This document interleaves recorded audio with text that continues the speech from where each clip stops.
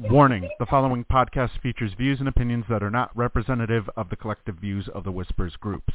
Some of these views may not be suitable for children. Accordingly, the producers and hosts of the Missy AE podcast must insist that no one attempt to take anything that is being said as representative of the views of any of the Whispers groups. Hello, everybody, and welcome back to another edition of the Missy AE podcast. Tonight, we bring to you Sports Whispers Weekly, where we talk nothing but sports for the duration of the show. We do have a little bit of news first coming out of college football. It is official. Yep. Jaden Daniels has officially been named the winner of the Heisman Trophy.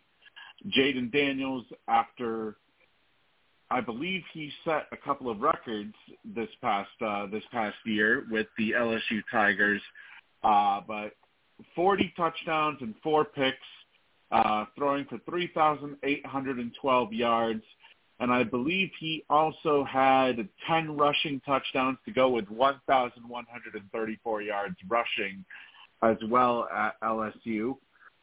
He is the third Tiger to win the award, in particular for the Heisman Trophy. And needless to say, it looks like Jaden Daniels is probably going to be shooting up the draft boards as well, considering, he is already a top 10 pick. But we do have Lou and we have Diane joining us to begin the night. How are you two doing tonight? All right, we're just catching the announcement of the Heisman Trophy, and I think they made the right choice. I thought it was tough class this year because, I was watching the games, how these players are doing. It was a tough choice, but I think in the end, I think Daniels was going to take it. Yeah, just looking at the players available, you had Bo Nix, you had Michael Penix Jr., and you had Marvin Harrison Jr. And, right off the bat, you can throw Nix right out the window because he's basically, you can't fall for the whole Marcus Mariota Jr. Thing he's got over there in Oregon, because those numbers are very misleading, considering even though he put up numbers similar to Marcus Mariota, the fact remains that Jaden Daniels, he honestly, with the numbers he put up this year, the only reason why he's not considered to be the number one consensus overall quarterback in the NFL draft this year is because everybody considers what's his name? Everybody considers Williams to be a generational talent. When one would argue that Jaden Daniels is actually, he plays in the tougher conference in the SEC. Mm-hmm. But instead, Caleb Williams, they say that Caleb Williams is a generational quarterback, but yet he wasn't even in the Heisman running this year. So you hear a lot of that lately, generational talents, generational quarterbacks or fullbacks or setters or what's going on. But what actually classify you as a generational type player? Like if someone was a senior and someone was a junior? No, I think when it comes to generational talent, they consider it as let's say for example, in hockey terms, let's say Connor McDavid. Wayne Gretzky. Is another Wayne Gretzky? Wayne Gretzky. Okay, yeah, you could say Wayne Gretzky or Connor McDavid. You're not going to get that type of talent every single year. Right. Well, I was comparing. Because it seems like they were trying to compare Connor McDavid to Wayne Gretzky, but I don't think McDavid is, nearly as great as Gretzky was. There will never be another Wayne Gretzky. You can say that again. No, there never will be another Wayne Gretzky. But to be fair, though, you take a look at the numbers that Connor McDavid has been putting up since he debuted in the league. I mean, he's pretty much as close to Wayne Gretzky as we're going to get. Even though he's yet to win a title. I mean, he just put up 153 points last year, Lou. 64 goals, 89 assists. That is good numbers. I mean, that's as close to Wayne Gretzky as we're going to get. Yeah, you don't see numbers like that every year. No. And not to mention, not just that, but also he's got two other players, Ryan Nugent-Hopkins and Leon Draisaitl, who are capable of putting up 100-point seasons as well, playing with him. So to have those two type of players alongside you and still put up those type of numbers, I mean, if you're a generational talent, that means that there's a gap between elite players and you. And, I mean, obviously, you know, Gretzky was on a completely different level, but I would almost put Connor McDavid close to Wayne Gretzky when it comes to as far as talent goes. The problem with McDavid is he just has incompetent managers. You know, he has an incompetent GM, and he doesn't have people who can actually build a team around him. Right. But Lou, since we were on the topic of college football, I figured we would start out tonight with the Bowl Bonanza picks. Yeah. Because we have the college bowls, obviously. Were just announced this week, and obviously I have my picks already in, and I'll go one by one along with you. So we have 36 games to choose from. We'll be picking from all 36 against the spread. Our first one is the Avocados from Mexico Cure Bowl. That has the Miami, Ohio Redhawks as 5.5-point underdogs to the Appalachian State Mountaineers. And for what it's worth, I picked Appalachian State in this one. So did I. So did I. All right. All righty. So we have Appalachian State for you, for you two. How about we go to the Isleta, New Mexico Bowl? The New Mexico State Aggies, they are 3-point favorites against the Fresno State Bulldogs. I went with New Mexico State. All right, New Mexico State, and I believe let me double check. I believe I picked Fresno State on this one. Fresno. Fresno, okay. So we have 2-1 for Fresno. The Starco Brands New Mexico Bowl, we have the UCLA Bruins are 2.5-point favorites against the Boise State Broncos.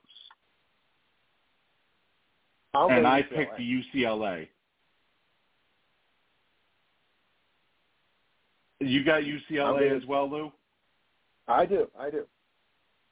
All righty. I will put that in. What about you, Diane? What do you think for this one? Or UCLA. All righty. Next, we have the Radiance Technologies Independence Bowl that sees the California Golden Bears as 3-point underdogs to the Texas Tech Red Raiders. And for this one, I believe I chose the California Golden Bears. I went with Texas Tech. Me too. Well, all righty, Texas Tech for this one. Okay, so our next one we have is the roofclaim.com Boca Raton Bowl that sees the South Florida Bulls as 3.5-point underdogs to the Syracuse Orange. and I chose South Florida for this one. I chose Syracuse. I'm gonna go with Syracuse. Yeah, it was kind of back and forth for me on this one because Syracuse, they've been known to kind of shock, but at the same time, South Florida, I believe they played a tougher schedule. So that's why I chose South Florida. But what about our next one, the Union Mortgage Gasparilla Bowl? We got the Georgia Tech Yellow Jackets as 4.5-point favorites against the Central Florida Knights. And I chose I chose Georgia Tech for this one. I chose Georgia Tech. So did I. All righty. Next, we have the 76 Birmingham Bowl. That pits the Troy Trojans as 7-point underdogs to the Duke Blue Devils. And I took Duke on this one simply because of how they've seemingly revamped their entire football squad over the last 2 years.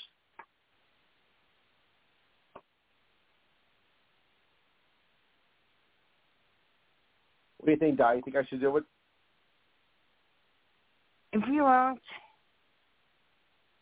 Okay. Duke. Duke Duke. Is that give you a clue, All right, so we got everybody going for Duke on this one. Yeah. You missed it on Lucho. He did the same thing. Oh, yeah. I ended up having to cut off, unfortunately, before the second hour. Today, but how about the Camellia Bowl? We have the Arkansas State Red Wolves as 1-point favorites against Northern Illinois. I went Northern Illinois. Me too. Oh, Northern Illinois. Okay. Yeah, I know. Kind of weird, huh?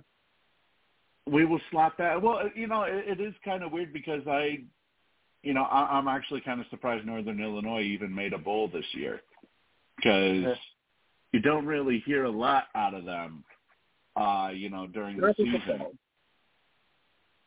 I'm guessing you didn't go for Northern Illinois? No, I went for Arkansas State, but only because after I saw how they played UMass this year. Mm-hmm.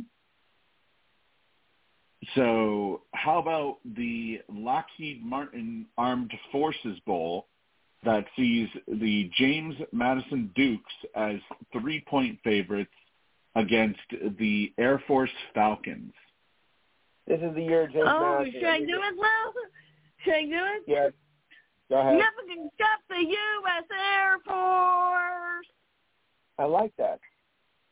Thanks. But anyway, this has been a year for James Madison, both in basketball and football. I've been very impressed with them, so I'm going to take James Madison. Yeah, I kind of had a feeling you'd say James Madison because we've really seen them pop up onto the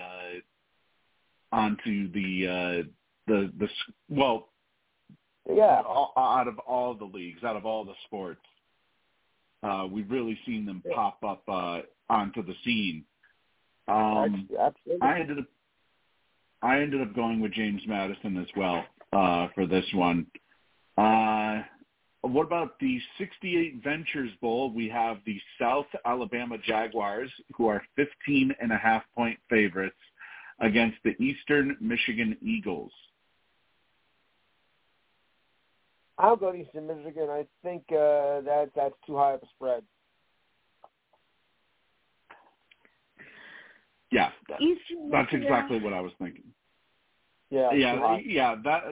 That's exactly what I was thinking too. As soon as I saw 15.5, I just thought, considering the two teams that are playing each other, they're not really well known. So, I mean, if it was Georgia, that might be a different story. But these two teams, anything could possibly happen. So I ended up going with Eastern Michigan as well.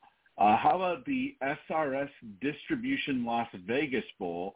That's the Utah Utes as 6.5-point favorites against the Northwestern Wildcats. And I ended up going with Utah for this one. I went with Northwestern. Ooh, Same. okay, Northwestern. Yeah. So both Diane and Lou have Northwestern on this one. Next is the Easy Post Hawaii Bowl that sees the Coastal Carolina Chanticleers as 9.5-point underdogs against the San Jose State Spartans. I think I went with Coastal Carolina. Same. Yeah, let me see what I took. I believe... No, I took San Jose State. Okay. Yeah. Oh, I think I know why. Because last year when I took Coastal Carolina, it blew up in my face. Last year. Next, we have the Quick Lane Bowl that sees the Bowling Green Falcons as 3.5-point underdogs to the Minnesota Golden Gophers. Well, since I've never heard of Bowling Green, I took Minnesota. I took Bowling Green. Yeah, I ended up Where's that? choosing Indiana, I think. Okay. I think it's Indiana, yeah, and I ended up going Bowling Green as well on this go around. Next, we have the Serve Pro First Responder Bowl that sees the Texas State Bobcats as 3.5-point favorites over the Rice Owls. And I ended up going with Rice for this one. I went with Texas Tech. Same. All right, so Texas State. There we go. Texas State. Next, we have the Guaranteed Rate Bowl as the Kansas Jayhawks are 12.5-point favorites over the UNLV Rebels. And I ended up going with Kansas. I'll take UNLV. Now, it depends on what the going rate is going by these teams. So I got to think about, it's 12.5. Yuck. I'm not going to go with UNLV, that's for sure. All right, so Kansas Jayhawks then. That's an easy one. Next is the Military Bowl that pits the Virginia Tech Hokies as 8-point favorites over the Tulane Green Wave. And I ended up going Tulane on this one. Oh. I'm thinking Virginia Tech. Same. Yeah, this was another one I wasn't really sure about with Virginia Tech. So I'll put Virginia Tech down. Next, we got the Duke's Mayo Bowl that pits the North Carolina Tar Heels as 3.5-point underdogs to the West Virginia Mountaineers. I'm gonna go North Carolina. Same. Yeah, I chose North Carolina, and I'm wondering, is that because Drake May is not playing? Is that why? Maybe they're 3.5-point underdogs.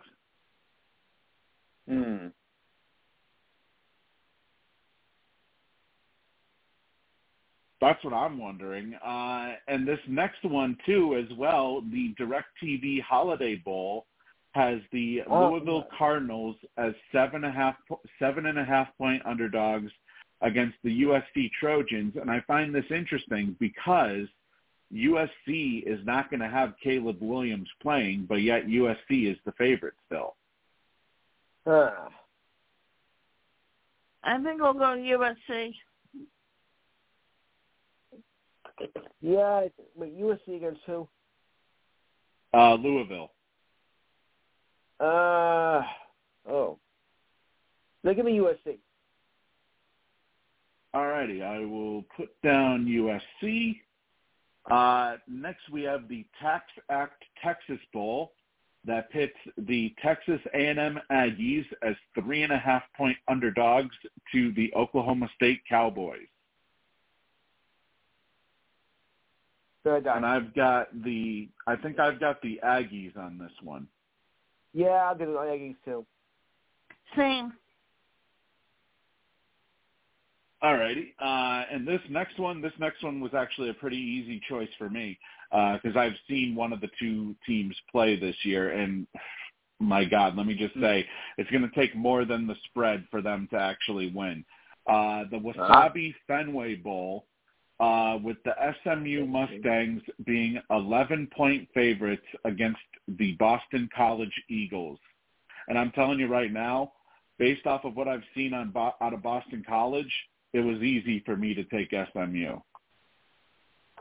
I think you're right. I think I better take SMU. Same. All right, next we have the Bad Boy Mowers Pinstripe Bowl that pits the Rutgers Scarlet Knights as 2.5-point underdogs to the Miami Hurricanes. So home state, Rutgers.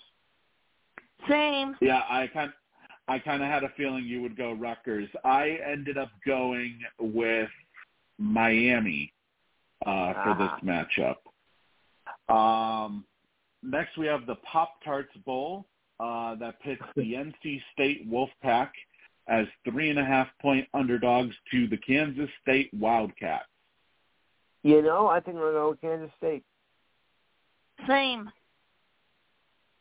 Kansas State, okay. And I think it was the Wolfpack that I chose for this one. Our next one, the Valero Alamo Bowl, pits the Arizona Wildcats as surprising, in my opinion, 3-point favorites to the Oklahoma Sooners. And I ended up going with the Sooners for this one. I'll take the Sooners. Same. I was kind of surprised for one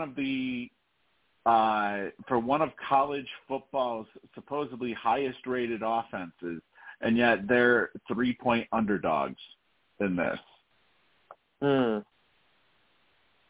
That's the one thing I couldn't understand.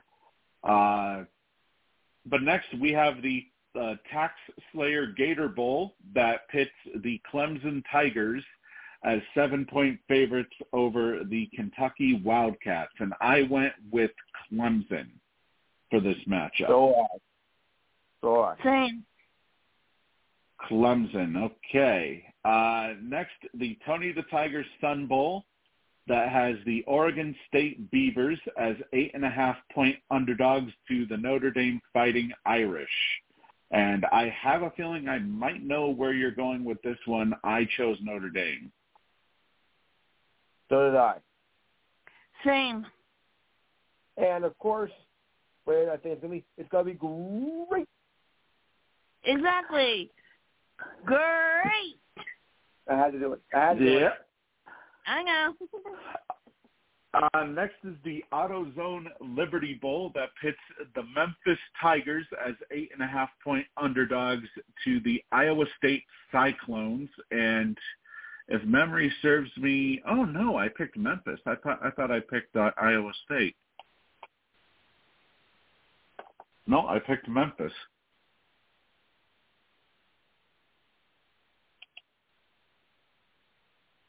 What are your thoughts on this one, Lou? I'll take Memphis.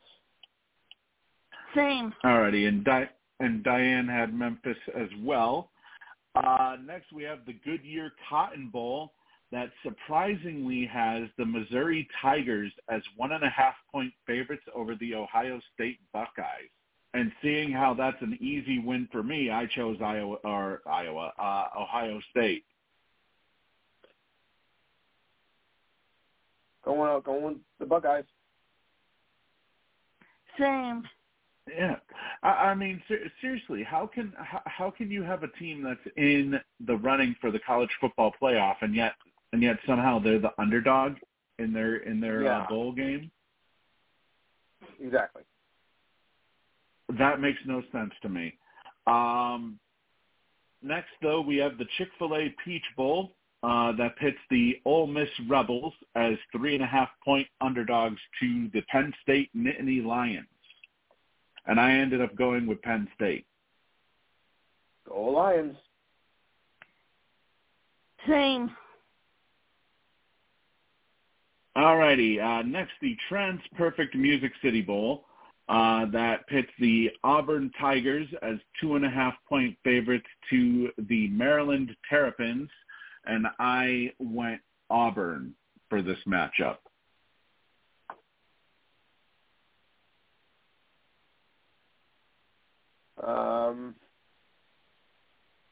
Yeah, Auburn.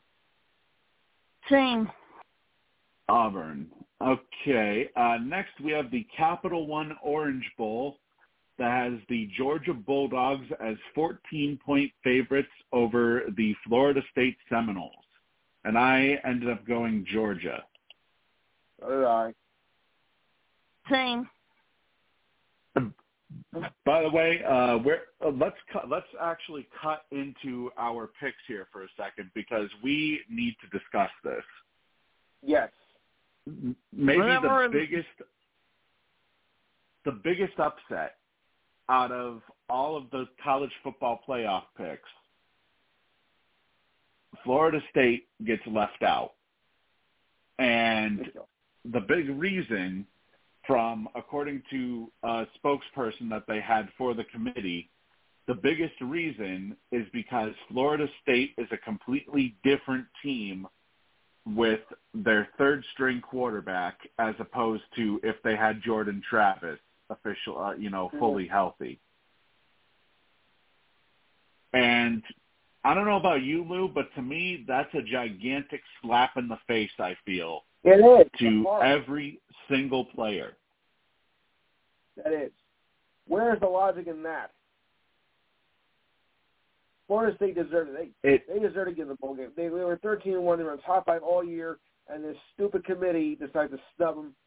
The Alabama could get in, who wasn't even in the top 5 all year. You can bet. I'm guessing this is a good team. You can bet Nick Saban was in cahoots with this. Yeah, I mean, it drew a whole bunch of criticism from not just fellow football players and coaches, but also it drew a lot of criticism as well from from Congress in particular, as one of the state senators of Florida apparently is launching an investigation into the picks, as well as the governor of Florida, Ron DeSantis, apparently is launching an investigation into why Florida State was left out despite being an undefeated team. It's a conspiracy theory. Politics. And you know what? Let's bring Alex into this. Alex, you just joined us as we were taking a break from the bowl picks to talk a little bit about the controversy that has flooded college football this week over the snubbing of Florida State in favor of Alabama. Wow. Yeah, I touched on it real brief with Lou earlier. It's just such an unfortunate situation for the teammates who've worked so hard, and then you really, at the end of the day, you get punished because your quarterback got injured. Like they're like guilty of something that they didn't do anything wrong. So they're getting penalized and like stripped of a chance to play on the biggest stage that they've dreamt of playing their whole lives just because of a really unfortunate injury. So, if Tom Brady goes down when the Patriots were kicking everyone's ass, they wouldn't, get kicked out of the playoffs suddenly. Exactly. Or, if Michael Jordan went down, the Bulls weren't disqualified suddenly. So it's like, right. Not to necessarily, you know what I mean? Jordan Travis is obviously not a basketball time or anything, but you get where I'm going. the leader of a team, if they go down, the rest of the team shouldn't pay the price. They should still have a chance to move on. So, and they were undefeated. Yeah. So it's with 4 teams, there's just not enough room. But I know it's like they're a little bit watered down because they don't have their full roster. But it's really rotten that his teammates and the fans got punished for a really terrible injury. It's just not right. Yeah, it's like I said, it's like a complete slap in the face to every other player on that team. Sure. To basically tell them, you know what, you're not worth anything without your top quarterback. So, yeah, because of that, we're going to keep you out for we're gonna keep you out in the 5th ranking, as opposed to letting you come in. And instead, we're going to go with the team that everybody loves. We're going to go with Alabama for beating Georgia. Yeah, it's bad enough FSU got through, but again, it's like so obvious. They're going to take Bama, too, to make it even worse. Like, oh, God. You just see it coming from a mile. Well, once Bama beat Georgia, all hell broke loose. All bets were off. You knew the committee was trying to get it. Oh, perfect. Now we have our excuse. We have the perfect reason to get our boys Bama back in the big dance, like they always are. They should always get away in there, one way or the other. Yeah, it's just honestly, I mean, I understand putting Bama in because, like we talked about last week, college football now all of a sudden is all about ratings and all about. All about ratings and all about, the bigger name universities.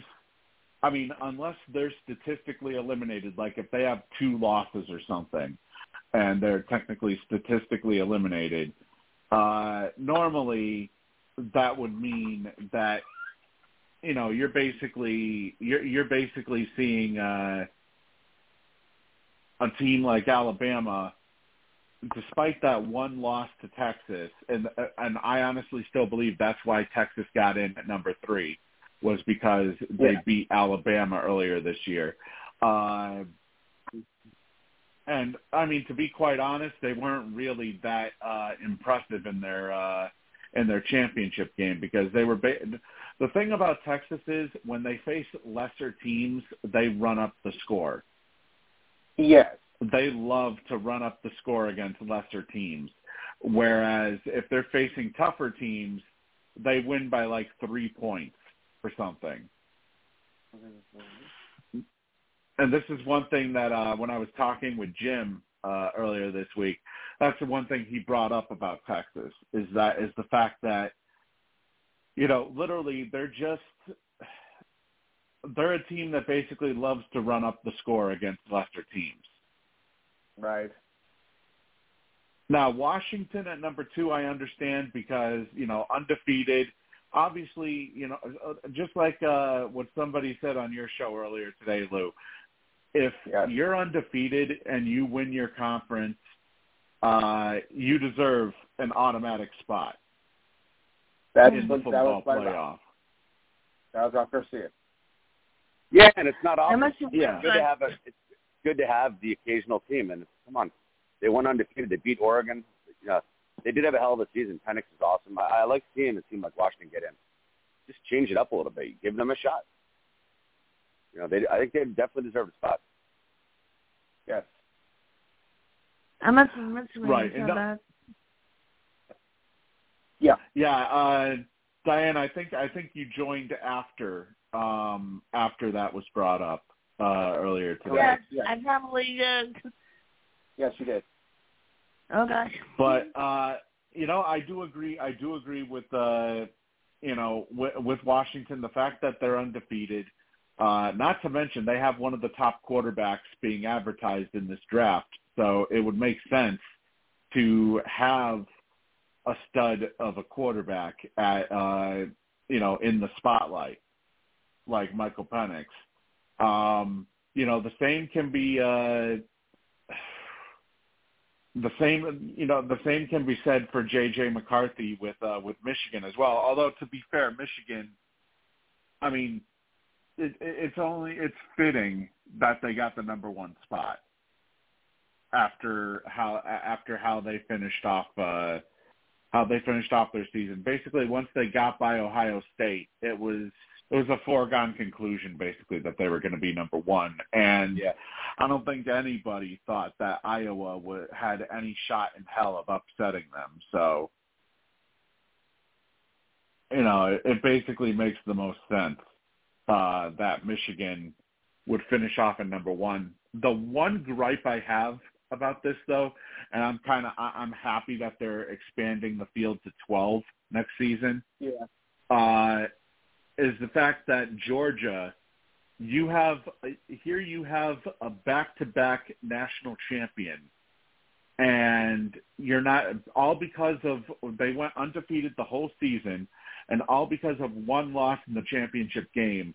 You're not going to give them the chance to defend their championship. That's bogus. I mean, I see it like this: if you're a national champion. If you're a defending national champion, I honestly feel you should automatically have one of those spots. Obviously, the difference is, the only difference I would say is, like, say you're mathematically eliminated if you have like 2 losses or something. But if if you have only 1 loss, I still think you should automatically make it in. Because of the fact that you're the defending national champion. Because, like they say, you're not the champion unless you beat the champion. Unless the champion is eliminated. I like your idea, but it's tough with the limited spots because it's like that would almost be like, several years ago the Red Sox win. You got to get them back in. Like. Every year is different. I like the idea of, like, defending your title, but there's a lot of deserving teams. So that would just make, you know what I mean? That would make it even harder. That would make it even less spots available. It's just such a screwed up system right now. I know, but Alex, obviously with the Red Sox, it's different because with the Red Sox, with other sports, you're going based off of record. You don't have like an actual ranking system like college does. And I was just using them randomly. I know you're a Sox fan. I was just naming a random pick. Like if any, like let's say the Lakers win this year, nothing's given next year. They got to go back and work hard and earn it because someone else is deserving of that spot. So it's like, but when it doesn't come down just to the overall record, that's where it gets so muddy because you had several teams undefeated. And Bama lost. And remember the week before the championship game, they had like a 4th and forever. They got so lucky to avoid 2 losses, and then they make the championship again. So it's like they shouldn't even been in a position to beat Georgia. It was just lunacy the last month, and they snuck in. It was stupid. And honestly, I look at it like this as well. And of course, it would have been a nightmare scenario if say Iowa were to have beaten Michigan. But I look at it like this: if you win your conference, if you win the championship game of your conference, I think you should have a spot as well. Yeah. So let's say we open it up. Let's say it would have been 6 spots instead of 4. Yeah. If they let's say Iowa were to have won over Michigan, let's say obviously Alabama wins over Georgia. Alabama would get that spot because of the SEC title win. And obviously, Georgia in that case, they're the national champion or defending national champion. But let's say Iowa randomly beats Michigan, like hell freezes over, and Michigan's defense becomes so incompetent that they forgot how to defend. Never happened. Iowa, that would never happen. But I would almost think that if you're a conference champion, you deserve a spot in that football playoff. Yeah.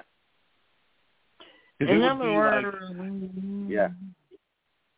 In other words, all teams deserve a spot? No.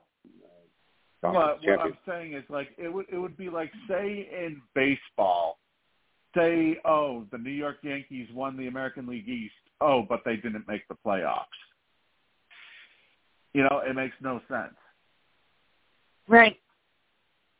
Yeah, the only way to fix it is the expansion, which is it 100% taking effect next year? Or is it just a much rumored yes. discussion? Then so this is the year that just totally screws over the Florida State fans and the defending champs. Several teams are very pissed off, rightfully so. Yeah. I hope Bama goes down hard. Hey, you never know. I mean, anything's possible, but watch them win it down. Considering the spread, I would say that Alabama has a pretty good shot. Yeah, they're peaking at the right time now. They're the hottest team, it looks like. I mean, let those guys in now. Anything's possible. Right. They just beat Georgia. And they can't be playing any better. They just smacked Georgia around. So they're riding. They got all the momentum right now. They're playing with house money too. They barely got in, so they're confident. I mean, it wouldn't shock me if they could win it. Possibly. But speaking of which, let's finish up the bowl picks. Alex, I know you're going to be turning in your bowl picks later. Yeah. But you can basically give your picks as well. As we finish up here. But we have the Barstool Sports Arizona Bowl that has the Toledo Rockets as 2-point favorites over the Wyoming Cowboys. And I believe for this one, I chose Toledo for this one.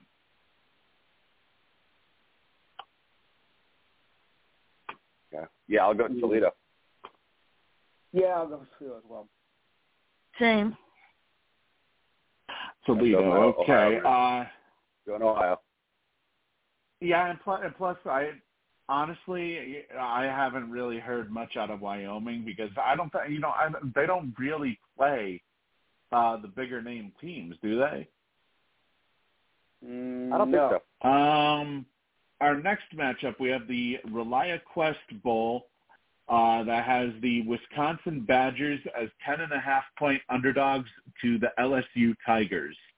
And considering we have a we have a Heisman Trophy winner out of LSU in Jaden Daniels, I went with LSU. Oh, I don't think he's playing though, Steve. Is he playing, guys? I think he's skipping it. Yeah. Because he's going to the draft. Well, I'm pretty sure. I think I heard that. I know Caleb, whatever. I need to be part of the honor to be drafted. He's skipping.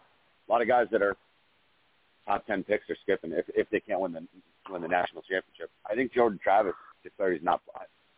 I read that he's sitting out. Let me double check on that one. If he is, that spread's going to vanish. It's going to become suddenly they'll be the underdog, I would think. Nope, that's the wrong bowl. Let's try that again, Steve. The ReliaQuest Bowl, not the Vibo Bowl.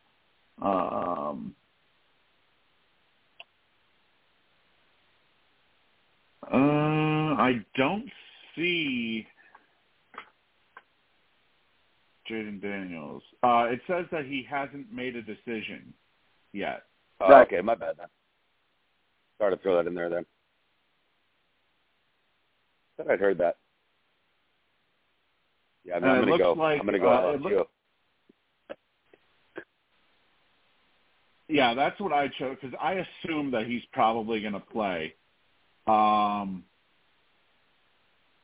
Otherwise, even if he didn't play, I still think LSU wins it. Yeah. Same. Next, we have the Fiesta Bowl with Oregon as 16-point favorites over the Liberty Flames, and it's worth noting that Bo Nix did officially say that he would play in the Fiesta Bowl. Mm-hmm. Should I do it? 500th college. It's 500th college game. Should I do it? Go ahead. Liberty, liberty, liberty, liberty, liberty. Well, they're looking for what they eat. All right, what are your thoughts, Lou? Liberty and Oregon. Oregon, no question. Oregon, okay. Alex, what about you? Yeah, I don't know how the hell Oregon was so damn good all year, and now they're playing against Liberty in a bowl. Man, yeah, it might have fallen. I don't know, if they're dialed in, they might just score a 90 just to say F everyone. With this one. I'm going Oregon Ducks. Frankly. All right, next we have the Cheez-It Citrus Bowl that has the Iowa Hawkeyes in an insurmountable 7.5-point spread as the underdog to the Tennessee Volunteers.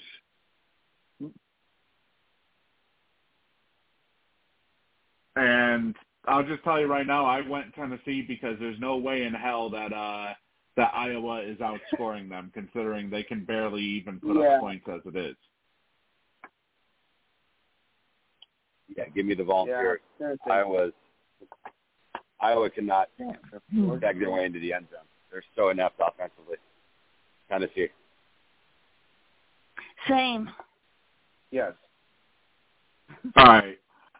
Next, we have the semifinal at the Rose Bowl. The Alabama Crimson Tide are 1.5-point underdogs to the Michigan Wolverines, and I ended up going with Alabama for the upset on this one.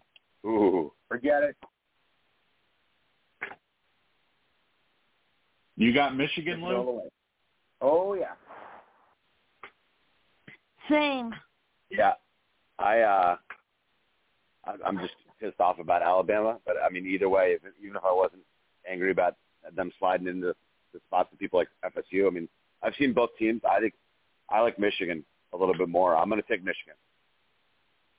And I assume, Lou, you're going to use your. I assume you're going to use your lock on Michigan. No question. Ooh, I like the. All righty, so I'll put the lock. Are you right? That. You're not, Steve. I don't expect you. You're not writing this stuff down, are you? I wouldn't expect you to, but if you are, then I can get my pick later.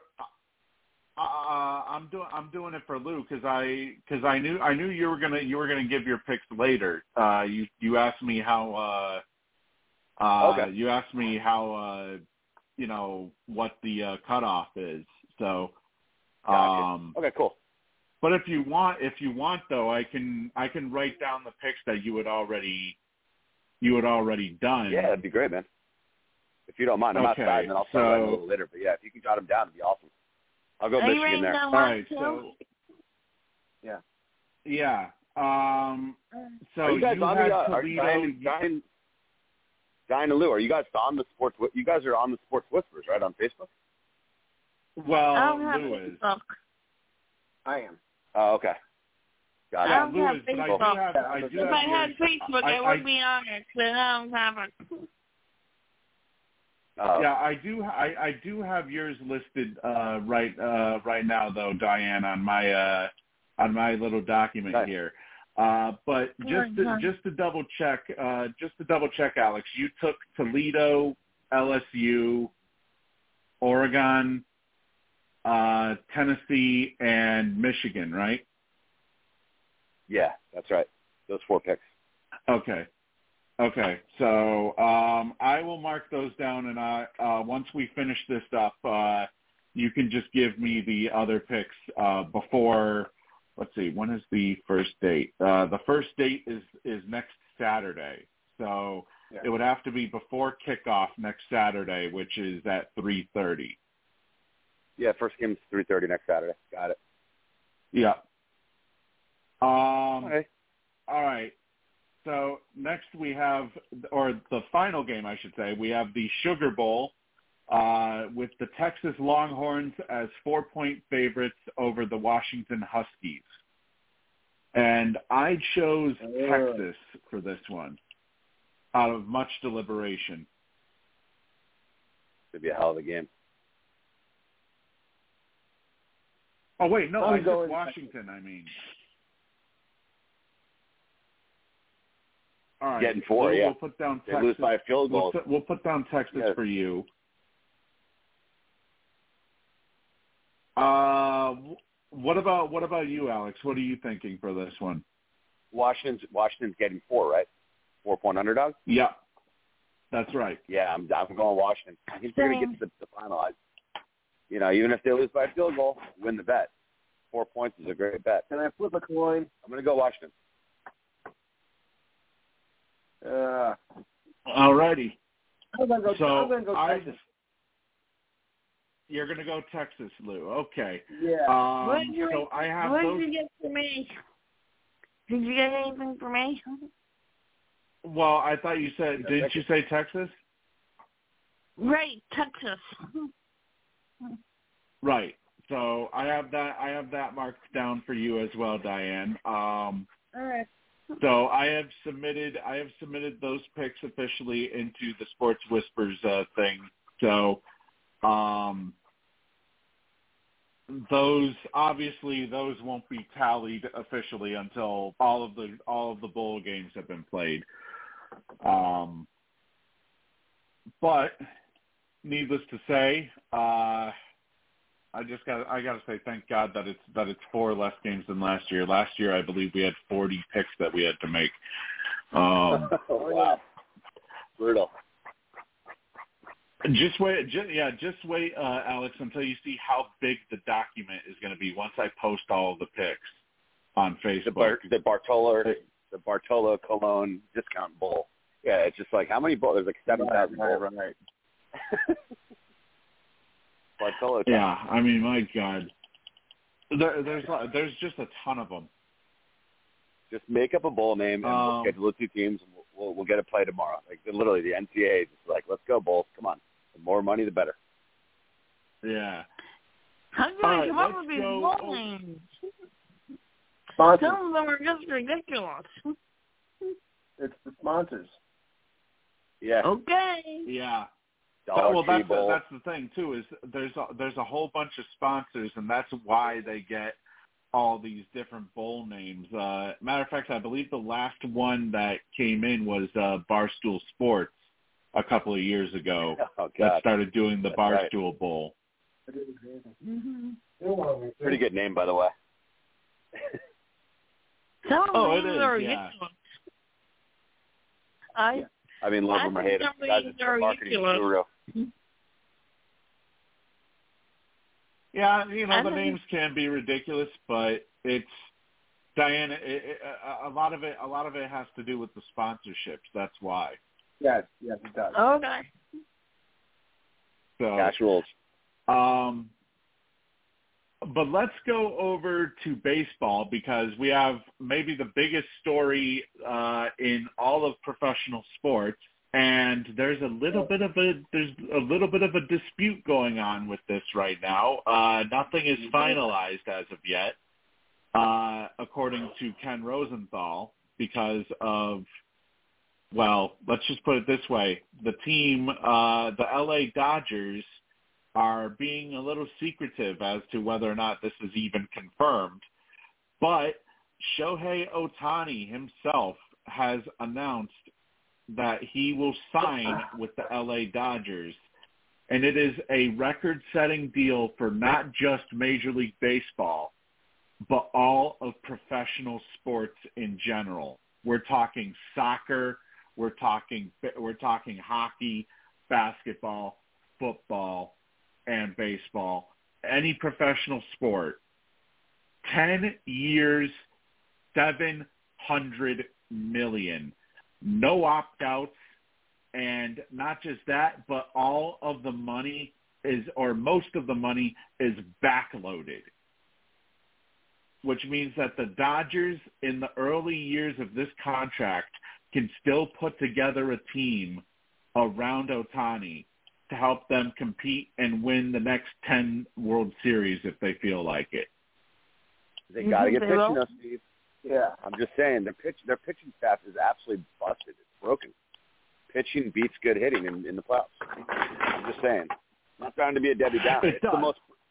Steve, you're totally right. I'm not trying to cut down on anyone, but like the Freeman, Betts, Ohtani, that trio is absolutely incredible, best of all time. But I'm just saying, they really got to add arms. I mean, their whole staff is like broken down from first shot down. Unless they're going to score, 12-8 and win 12-9 every night, 12-7.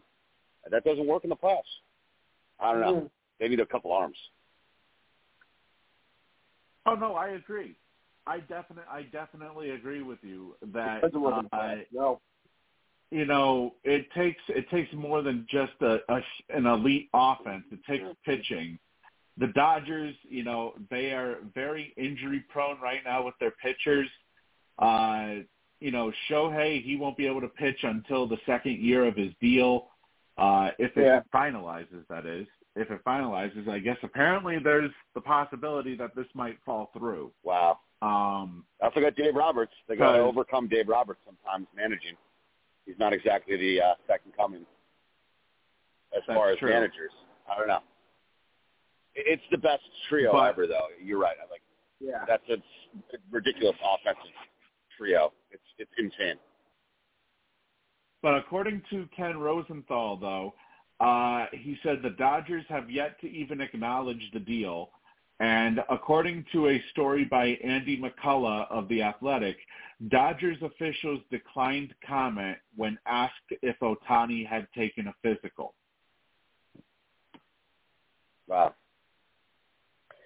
So, I think the big question here is it falling through, or is it because there's other hurdles that they have to go through first in order to, like for example, they have to make a roster spot, so that means they'd have to clear somebody off of the 40-man list in order to make it go through.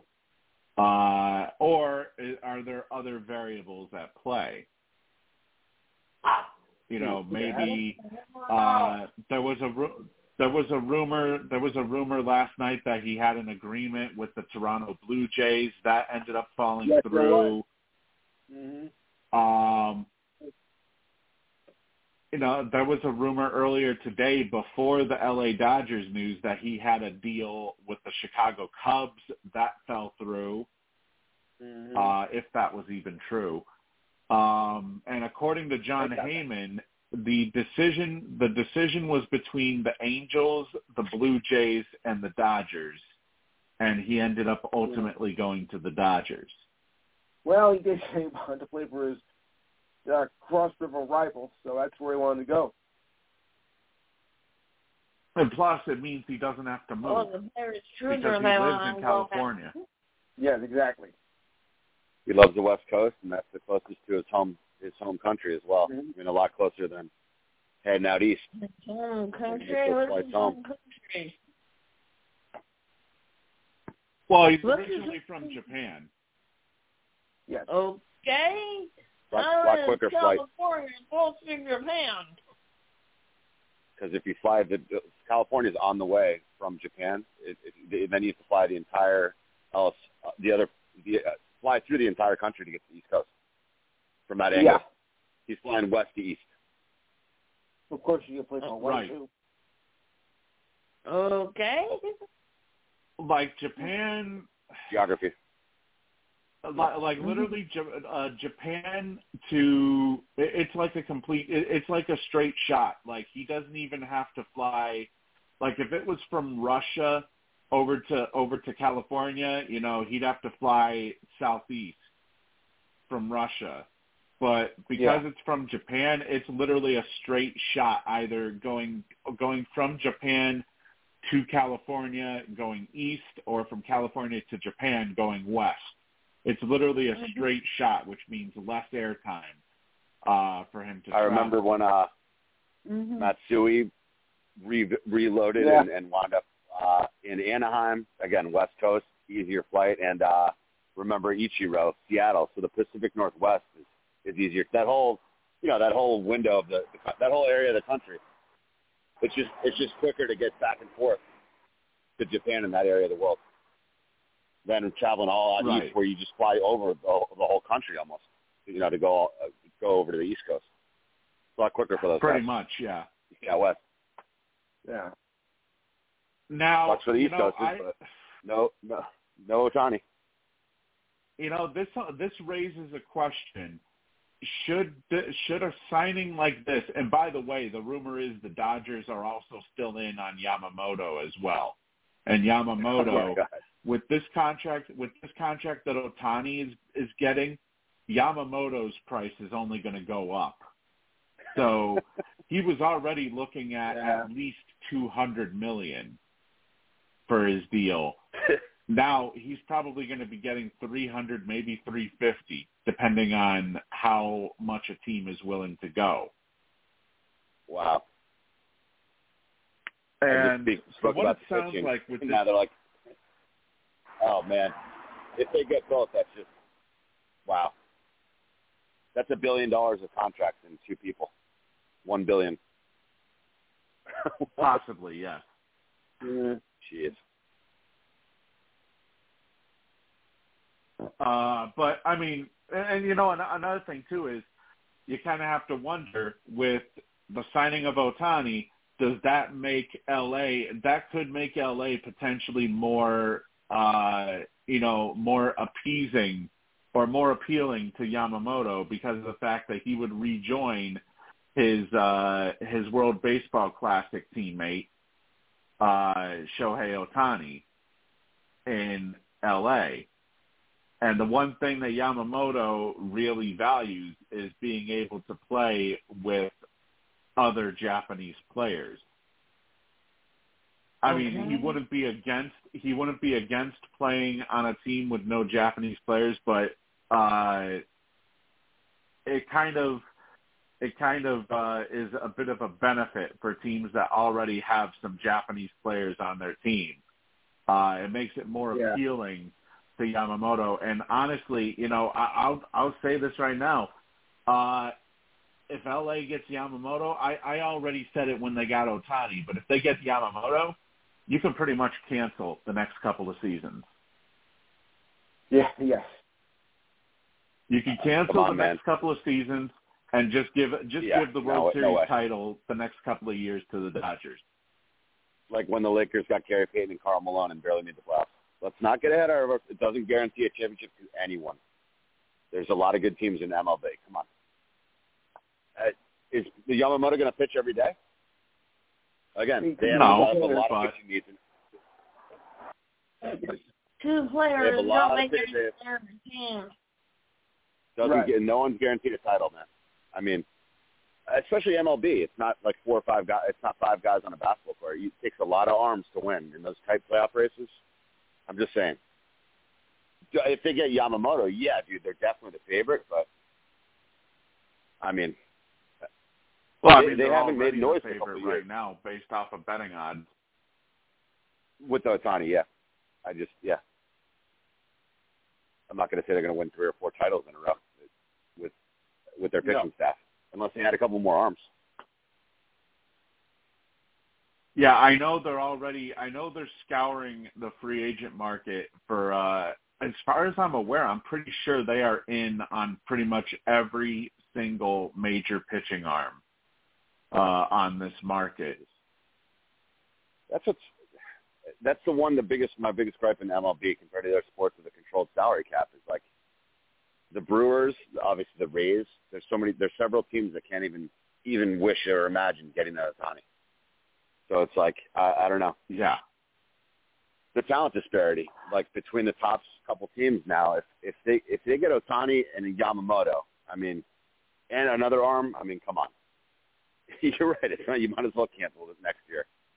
I mean, I don't know. You guys think they'll ever get a salary cap in MLB or not?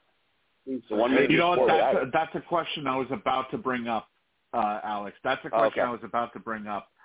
Should Major League Baseball install a salary cap? And Steve, I wasn't hating. I'm just like, I hate even imagining that they can just win the next 3 or 4 just because of their money. It just makes my blood boil. It's just unfair to the rest of the MLB landscape. It's like, just buy everything.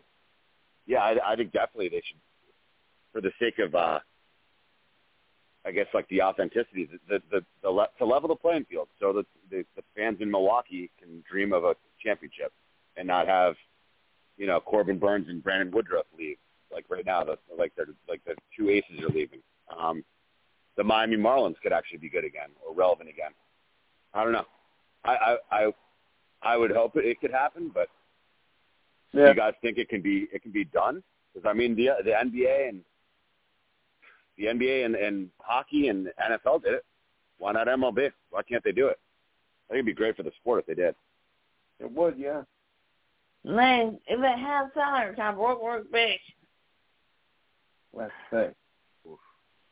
I don't know exactly what the cap limit would have to be at, because you have to keep in mind you have to have enough money to support a 40-man roster. Okay. Not to mention, depending on how much money those people are going to be making. But I think it comes to the point of where you can't be like the Dodgers, where you give like astronomical numbers to different players, and you have all those players on that. Like, I mean, you just take a look at some of the players they have right now. They have Mookie Betts on their team with a $365 million contract for 12 years. So he's making, which is half of Ohtani. Give me two Mookie Betts any day of the week over Ohtani. Give me two of him instead of one Ohtani. Do you think they should pay every player the same amount? No. I mean, unless they're like on a veteran minimum contract. I mean, that's a different story. Unless they're on a veteran minimum contract like the NBA does. But I mean, you have Freddie Freeman, who's making $27 million per year. You have Mookie Betts, who's making $30 million per year. Now you have Ohtani, who's going to be making $70 million per year. I mean, it's basically like, if your owner has enough money to spend, you can basically write out a blank check to any single player. And I will defend LA with this, though. In that market, with Ohtani coming in, they will immediately make back that $700 million that they're giving him. Yeah. I mean, just the amount of eyes that are going to be on that team now, not just in the States, but also from overseas, over in Japan, all the money that's going to be spilling into that organization with Ohtani. Yeah. Not just that, but also if they somehow land Yamamoto as well. I mean, we saw what happened when the Red Sox got Daisuke Matsuzaka. They saw a huge influx of income coming in from Japan. If they get Ohtani and Yamamoto, Ohtani, the money's going to be big enough. But Yamamoto, I mean, my God, they will very easily make back the amount of money that they're going to be investing in those two players alone, and then some.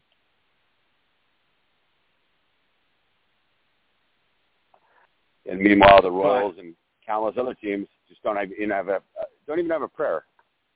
Pretty much, like they're not even being able to have a conversation about adding someone like that, and the rich get richer. That's the greatest disservice. That's the greatest travesty, I think, right now in MLB. It's just, there's certain teams who just cannot compete right away. The other major sports, everyone's got a pretty much, at least a viable chance when the first, whistle, the first game commences. MLB, there's certain teams you just know aren't going to win it all. Right. I mean, that's just the thing. I don't know if the owners would have to vote on that. How does that take? Does anyone know how the other salary caps got put in? Like in the NFL or NHL? NHL didn't use. NHL, it hasn't been there that long, right? The salary cap. It hasn't always. No. Yeah, like not as long as NBA. Correct. I'm not sure. It's just. I'm trying to think of how they. I would assume that the owners that it probably does have to go through an owner vote. I would assume.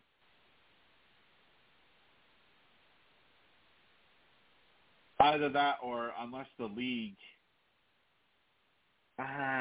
I honestly, I don't really know how that because I know for the NHL, they don't have a say in terms of whether the salary cap raises or if it lowers. So, because I know there's a lot of owners that are hoping that, a lot of their planned off-season moves have a lot to do with whether or not the salary cap rises or falls. Yeah, that's a good point. So, that's a good question. I would have to look that up actually when I get the chance. But I do think that it may be coming to, because you just know that the prices are just going to get even more ridiculous as the years go on here. Yeah, now, think about a guy like Soto, who's an incredible player. He just wound up in New York this time next year, pretty much a year from now, right now. He's going to be, the Yankees and other teams will be negotiating with him. So he's going to be like, well, Judge made that. Ohtani made, almost twice that. So he's going to ask for, $500 million, $450, $580? This is just insane numbers. Right. I mean, the big difference here with Ohtani, though, is that obviously he's just going to be a designated hitter this upcoming season, but everybody is basically paying for the fact that he's a two-way hitter, or that he's a two-way player. Gotcha. He's, he's both a hitter as well as a pitcher. So, a lot of people are looking at, okay, what does he do, what does he do hitting-wise and what does he do pitching-wise? And that, I believe that's why he got such a massive deal like he got. I mean, come on, the dude's a 3-time All-Star, a 2-time MVP. He's a former Rookie of the Year. He led the league. He led the American League in home runs this year. There's just so much stuff that he's done in such a short time that he's been in the league that it's, a lot of people are saying, even though it's kind of funny considering he hasn't won a World Series yet, but a lot of people are saying he actually is a bigger star than Babe Ruth ever was. And it's asinine to think that way, but that's what a lot of people are saying right now.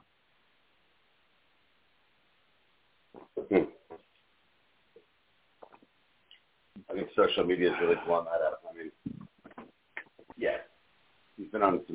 He's also been on a lot of 500 teams. So he's got a way to go before he catches up to Babe Ruth. But obviously, now he's in the right spot to win a lot. Now he's in the right team. We'll see. Now, as far as that's a good point too. The salary's a lot more. Yeah, go for it, Steve. Sorry.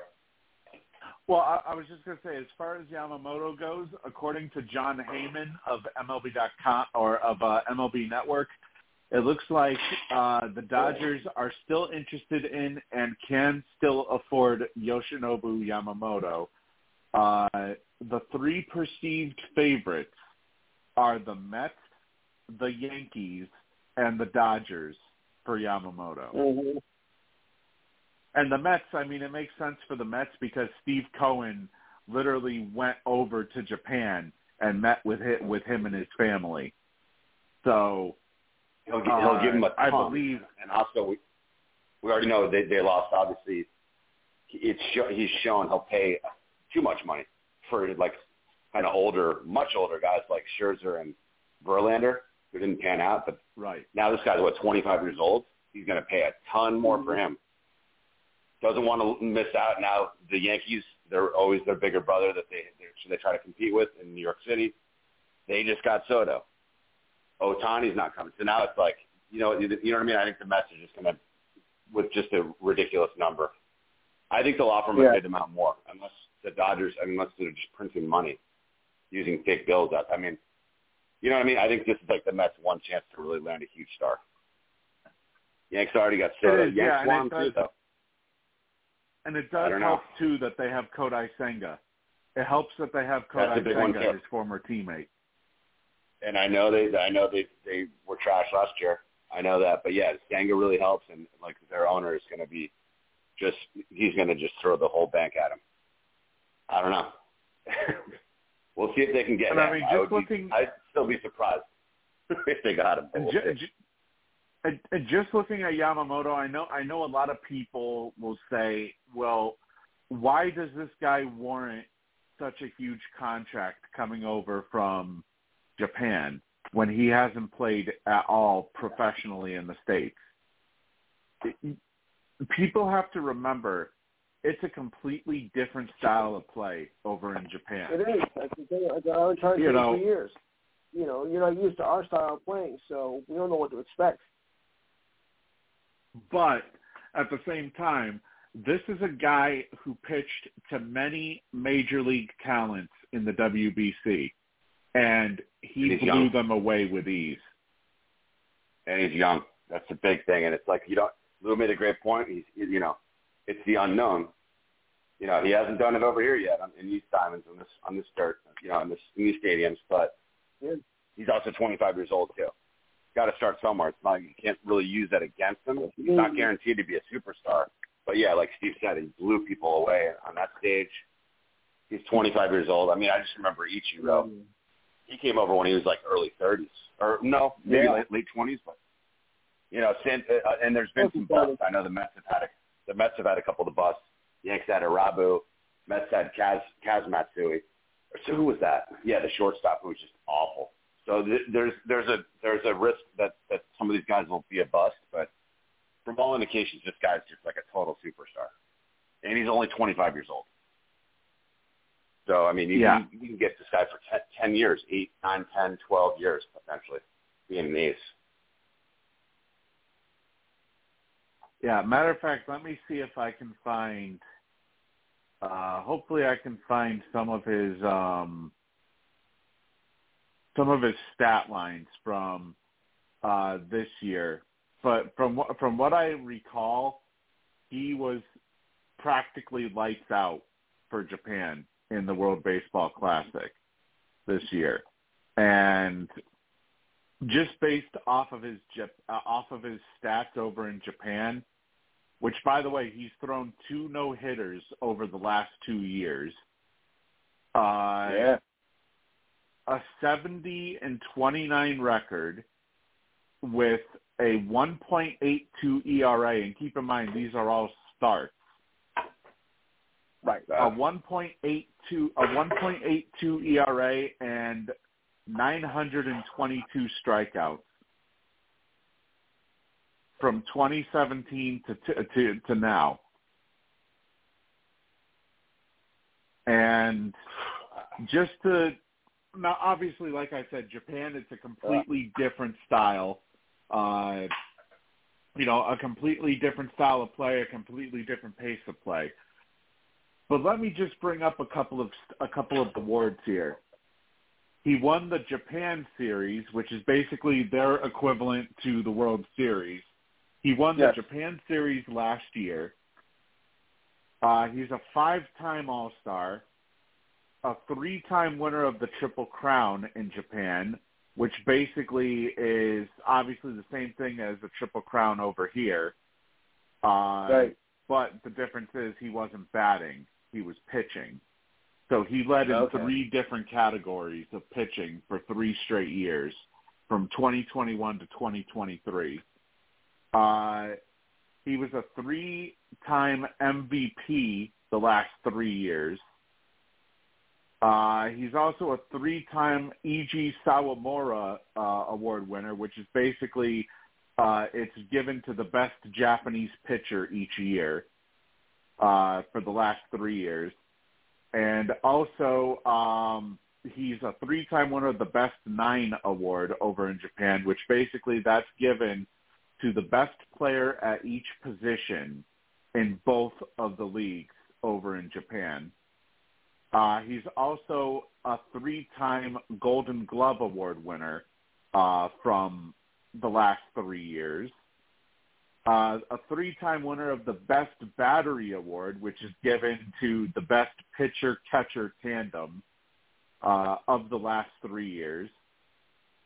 It just goes on. It goes on from there. He's led the league in ERA the last 3 years. He's led the league in strikeouts the last 4 years.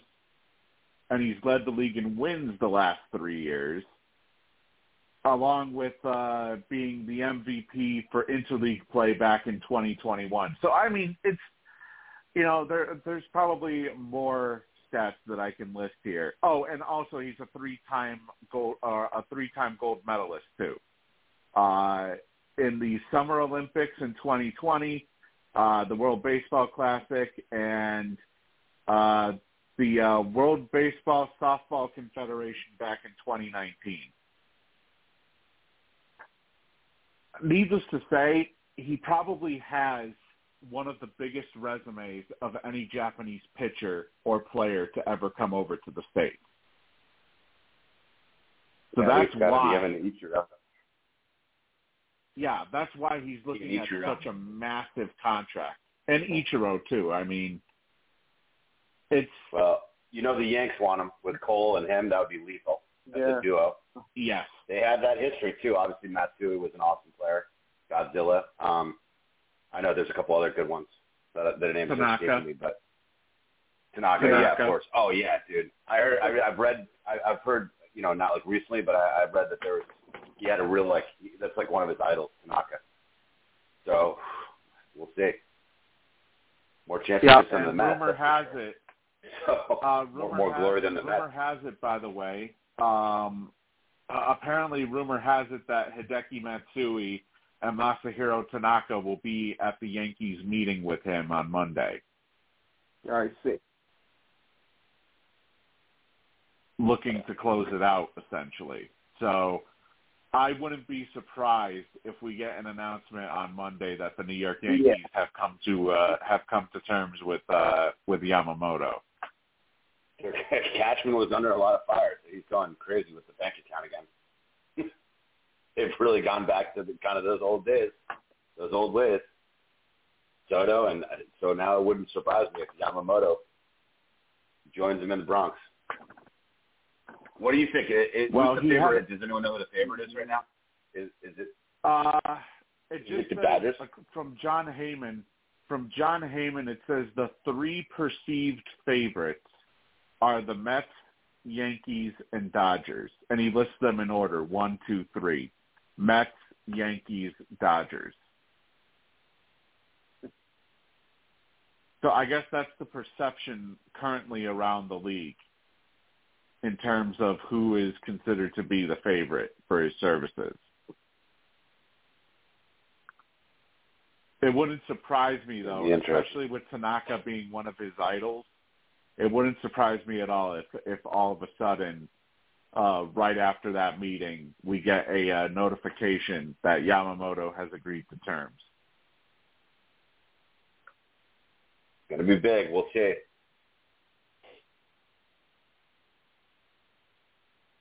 But it's seriously, going back to the salary cap issue, I do think that it's going to come time to when we need like for example, let's say Saudi Arabia buys one of these teams. That basically means that they could literally sign every huge player to hit the free agent market every year. Oh God, please no. Yeah, that would just pull up that would just throw a huge wrench in the whole league. Yeah, they got to get the spending under control. I know Ohtani's worth it. Steve, you made a great point about he's a dual threat. He's a dual position player. So the Dodgers can almost say, you know what, we're paying for half the pitcher and half the hitter. Yeah, but this is it's just going to keep going through the roof. And now thinking like Aaron Judge is probably like, well, I'm just as good a hitter as him. So it's just going to cause so many people to want so much money. I don't know. That's the biggest contract by far, I believe, in any sport. I know it's definitely the biggest pro contract ever. I didn't know. I thought I was thinking maybe the biggest. The number I kept hearing, I don't know about you guys, but it was like 400 or 500 million, and now it's 700 million. I mean, geez. Yeah, it eclipses the record by almost $300 million. Oh, gosh. Wow. Yeah. Crazy times we're living in. That's literally, and you know, it's not just that, but also,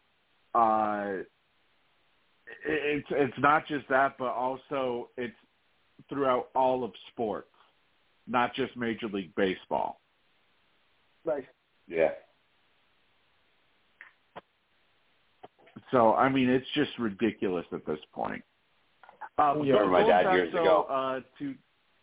When free agency first hit, that was the start of all this. Sorry, Steve. No. Go ahead. I was just going to say, I remember growing up, my dad, when free agency hit, when I was not like a kid anymore, but my dad was kind of just like, the big market teams are going to swoop up all these players. My dad was a big Cardinals fan, but he was more, Midwest. He was from the Midwest, where there's, obviously not the big L.A. or New York markets. And sure enough, like a lot of the teams are sweeping in, the big name players are just like naming their price and going to a lot of the bigger markets. So it's like, I think free agency really impacted it and made it kind of started this trend where the really great players can just name whatever money they want. And then the next year, two other guys that are just good as them are going to demand more and more. And then it just keeps snowballing, bigger and bigger money. Right.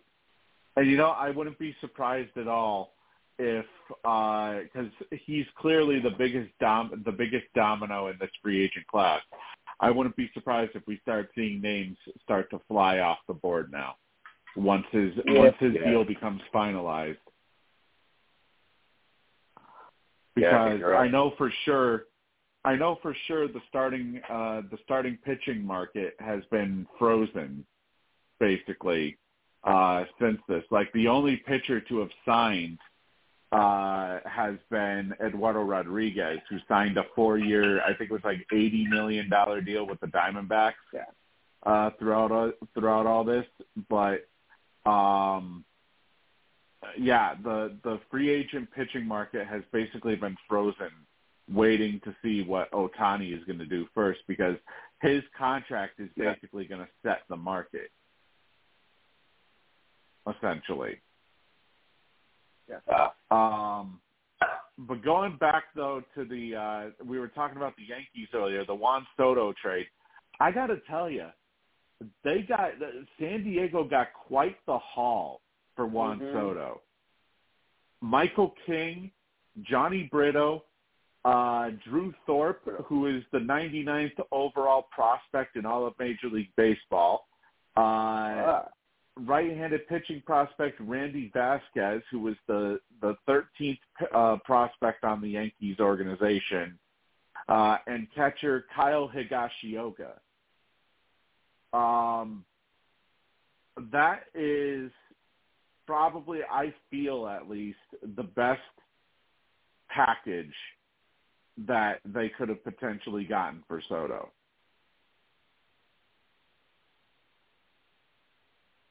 King's good. Correct me if Thorpe's good. Correct me if I'm wrong. Wasn't Michael King?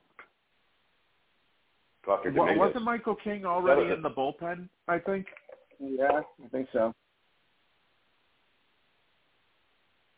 I think it's a good package. I mean, I would have offered to try to get Dominguez, try to get one of the real good Austin Wells, the catcher. Good package overall, and they need help everywhere. So yeah, I think it was a good haul for them. Yeah, I mean, obviously they could have tried to get Dominguez, but there's no way in hell that the Yankees are surrendering Dominguez. And also, Dominguez, I believe, is starting off on the injured list too, potentially next season. So I don't know. The Padres were rushed making the move because they're bleeding money. They took out some big loan and they're screwed financially. So the Padres are just like, I guess the Yankees were just in the right spot at the right time. He wanted to go to New York, and they're really the only team. I don't know, for whatever reason, there weren't a lot of other teams, I guess, in on him because it was a quick deal. Steve, you think that's a really good haul? It's a lot of good, like, good players. I agree there. I felt so. I mean, Soto's a top 5 player. I was expecting maybe an all-star back. Yeah, I mean, King had a 2.75 ERA in 49 appearances out of the bullpen for the Yankees this year. He's definitely good. And he also had a 1.88 ERA in 8 games that he started this season for the Yankees as well. I mean, Higashioka, I almost feel like was more of a probably because the Yankees also got Trent Grisham in the deal from San Diego. I almost feel like Higashioka was because the Padres need an extra catcher. I mean, obviously, the fact that the Yankees were able to put in Drew Thorpe, and they also gave up Randy Vasquez without having to give up Jason Dominguez. And actually, let me see, what did Johnny Brito do this year? Brito, I believe, was part of the Yankees' pen as well. Louis, Brito, you like Brito a lot? No, he had a 9-7 record. He was a starter.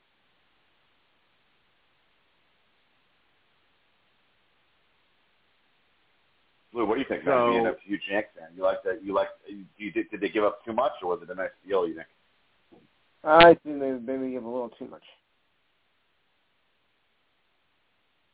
I mean, I don't know. I don't know if they really gave up too much because, I would say if they had to give up, say if they had to give up Michael King and then they had to throw in Jason Dominguez instead of Johnny Brito, then yeah, I would say that was probably too much. But to throw in somebody like Johnny Brito with a 9-7 record this year as a starter, he also had a 4.28 ERA in his first year in the majors. 25 games that he pitched. Plus, you have one of your top prospects, your number 13th overall prospect, a backup catcher, and probably your best bullpen arm besides your closer. I mean, that's honestly a pretty good package to begin with. Yeah, and plus, this is coming off of a down. Yeah, and this is coming off of a down year as well for Soto too. I mean, it's hard to imagine that considering he had 35 homers this year, as well as 109 RBIs. But this is actually considered a down year for Soto, considering he batted .275. I just know he and Judge, that's going to be lethal. Oh yeah, definitely. Top 3 or 4 hitter, or 5 top 5 hitter in the world. Man. Not just him, but also the Yankees were not done with as the previous deal that they had made when hell officially froze over, sending pitchers Greg Weissert, Dick Fitz, well, his name is Richard, but we call him Dick, Dick Fitz, and Nicholas Judas, who they just drafted this year, over to the Boston Red Sox in exchange for outfielder Alex Verdugo, who, by the way, was a Gold Glove nominee for the outfield this year. So the Yankees decided to grab Verdugo after he hit .264 this year with 13 homers and 54 RBIs. But I think they got him more for his defense as opposed to his production. And I mean, I got to tell you right now, I would assume that Verdugo is probably going to guard left field. Unless they're gonna keep him in right, I would assume he's probably gonna go left and Soto will go right. just from what I had seen out of Verdugo this year, he's definitely a defensive upgrade for the Yankees out in the outfield. And now, obviously, the big concern about this is now this moves Judge over to center field, which, you know, a lot of people would have preferred that he had stayed where he was. But this now moves Judge over to center, and I believe this means that Stanton is now the permanent DH, I think, for the Yankees. Can't do anything else. They're saddled with his contract. He can't field. There's no way. Guy gets injured, waking up. No. But the thing I get out of this is that I think this is actually a pretty good haul for the Boston Red Sox as a part of this deal. Weiser has gone back and forth between the Yankees bullpen and AAA Scranton Wilkes-Barre the past 2 seasons.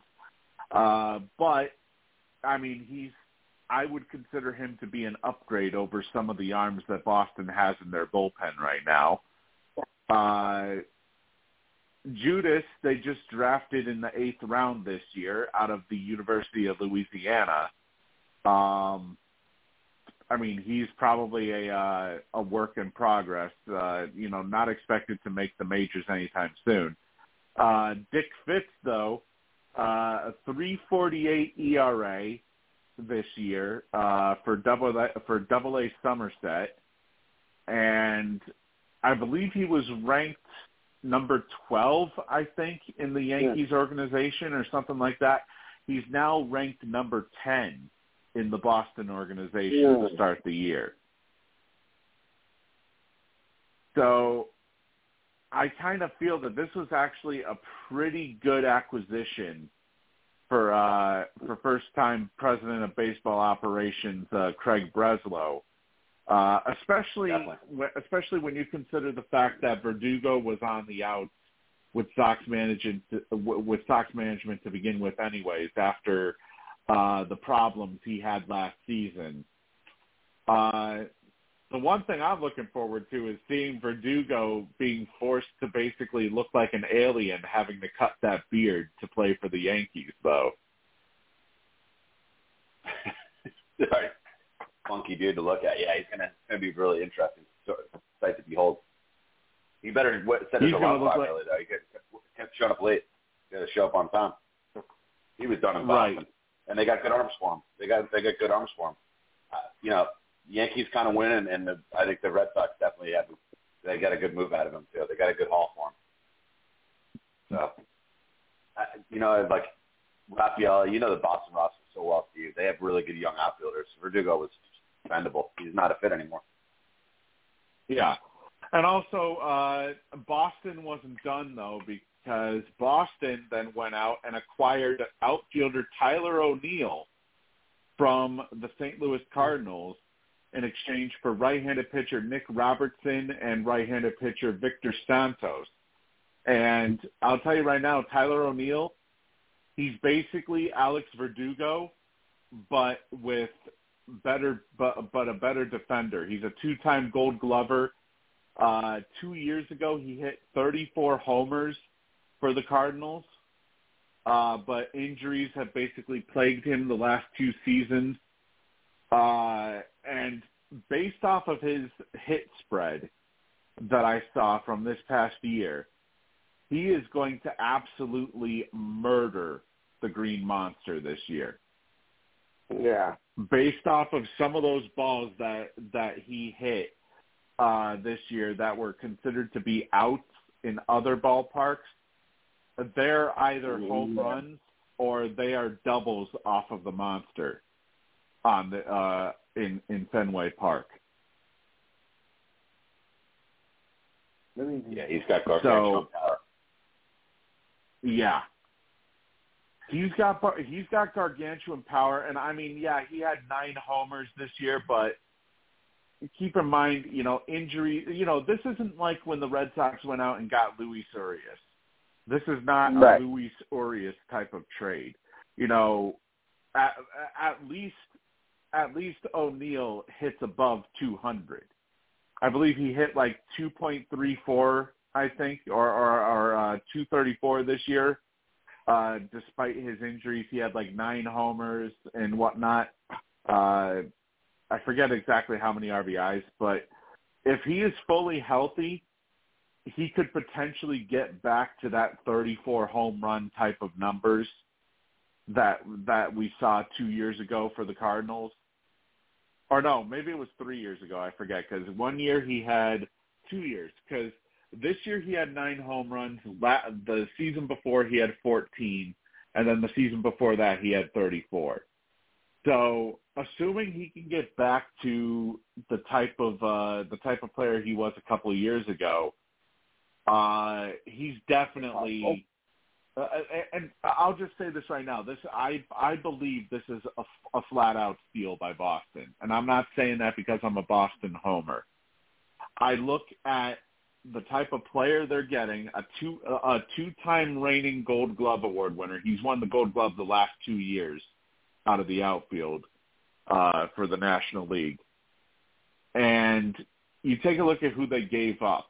They gave up Nick Robertson, who got absolutely shelled after coming over from the Dodgers in the Kike Hernandez trade. And he ended up splitting time between AAA Worcester and also Boston. And then you have Victor Santos, who, I mean, he's 23. He's spent time between Portland and Worcester. And honestly, just based off of where he was in the depth chart for Boston, he just was not going to see any sort of time whatsoever up in the majors. So essentially, this is St. Louis basically saying, "Look, dude, just take this contract off of our hands, please. Please do. Do us all a favor." That's basically all this was essentially for St. Louis. But for Boston, if he can stay healthy, he's basically the replacement for Adam Duvall, because I don't see them hanging on to Duvall after the numbers he put up after returning from injury.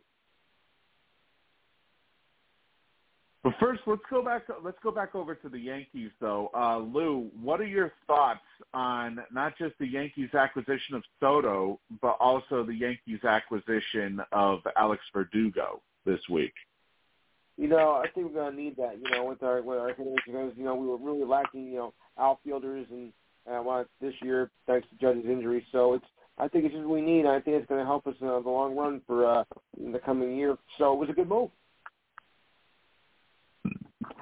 And I think this kind of spells out that they probably felt that if they were going to acquire Soto, that they wouldn't be able to have enough money to acquire, especially if they're going to try and get Yamamoto.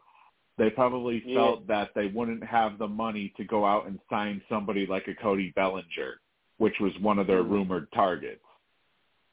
So the fact that they can get Verdugo, who is, granted, he's on a contract year this year, but they can get Verdugo at a low price. And honestly, I still feel I feel that this is actually a pretty sizable return that they gave to Boston for him. So I think the Yankees are trying to prove a point this year, which is that they want to get back to the playoff. They want to get back to the playoffs. They want to get back to contending for a World Series. Yeah, the GM's on the hot seat, and the owner, the George Steinbrenner's son, has been getting really criticized. They're really coming up blank lately, and it's like the pressure's on. They're back on more than ever in the Bronx, and they're really making moves. It's a huge year for the Yankees. Yeah. I'll tell you right now, if they get Yamamoto, it's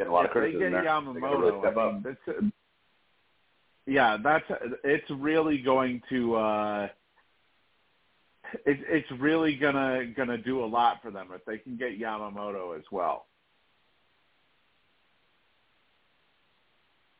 that's going to be fascinating to see where he goes. Yeah. Comes down to both games. We'll see. Or, man, if the Dodgers land up, come on. Let someone else share the wealth a little bit. But one of the other moves that was made, and honestly, this is a bit of a head-scratcher, I kind of feel. The Baltimore Orioles, they signed right-handed pitcher Craig Kimbrell to a one-year, $12 million deal with a $13 million club option for 2025. The deal also includes a $1 million buyout. 35 years old. He struggled mightily in the postseason this year, but he was considered to be a rock solid player out of their bullpen, though, finishing with 23 saves with a 3.26 ERA this year across 69 innings. I guess this is a result of the Orioles losing their closer for the year due to surgery. So they had to sign another closer. But, I mean, 35 years old, everybody – the thing with Kimbrell is everybody knows his everybody knows his profile, basically. Everybody knows to look for the fastball because that's pretty much all that he throws. So, I mean, I think it's just kind of head-scratching. He's bounced around a lot, too. I feel. He's been bouncing around a lot, one-year deals for a reason. So. Yeah. He's getting bounced around like a rag doll. Yeah, it's weird. Baltimore really doesn't want to spend money. So, yeah, it's a bit of a head-scratcher, right? But at the same time, I mean, it's a one-year deal. But there is an option to make it 2 years. I guess the whole thing I'm looking at is you look at his age and just the fact that, for when he had gone over to a league that was considered to be a pitcher-friendly league,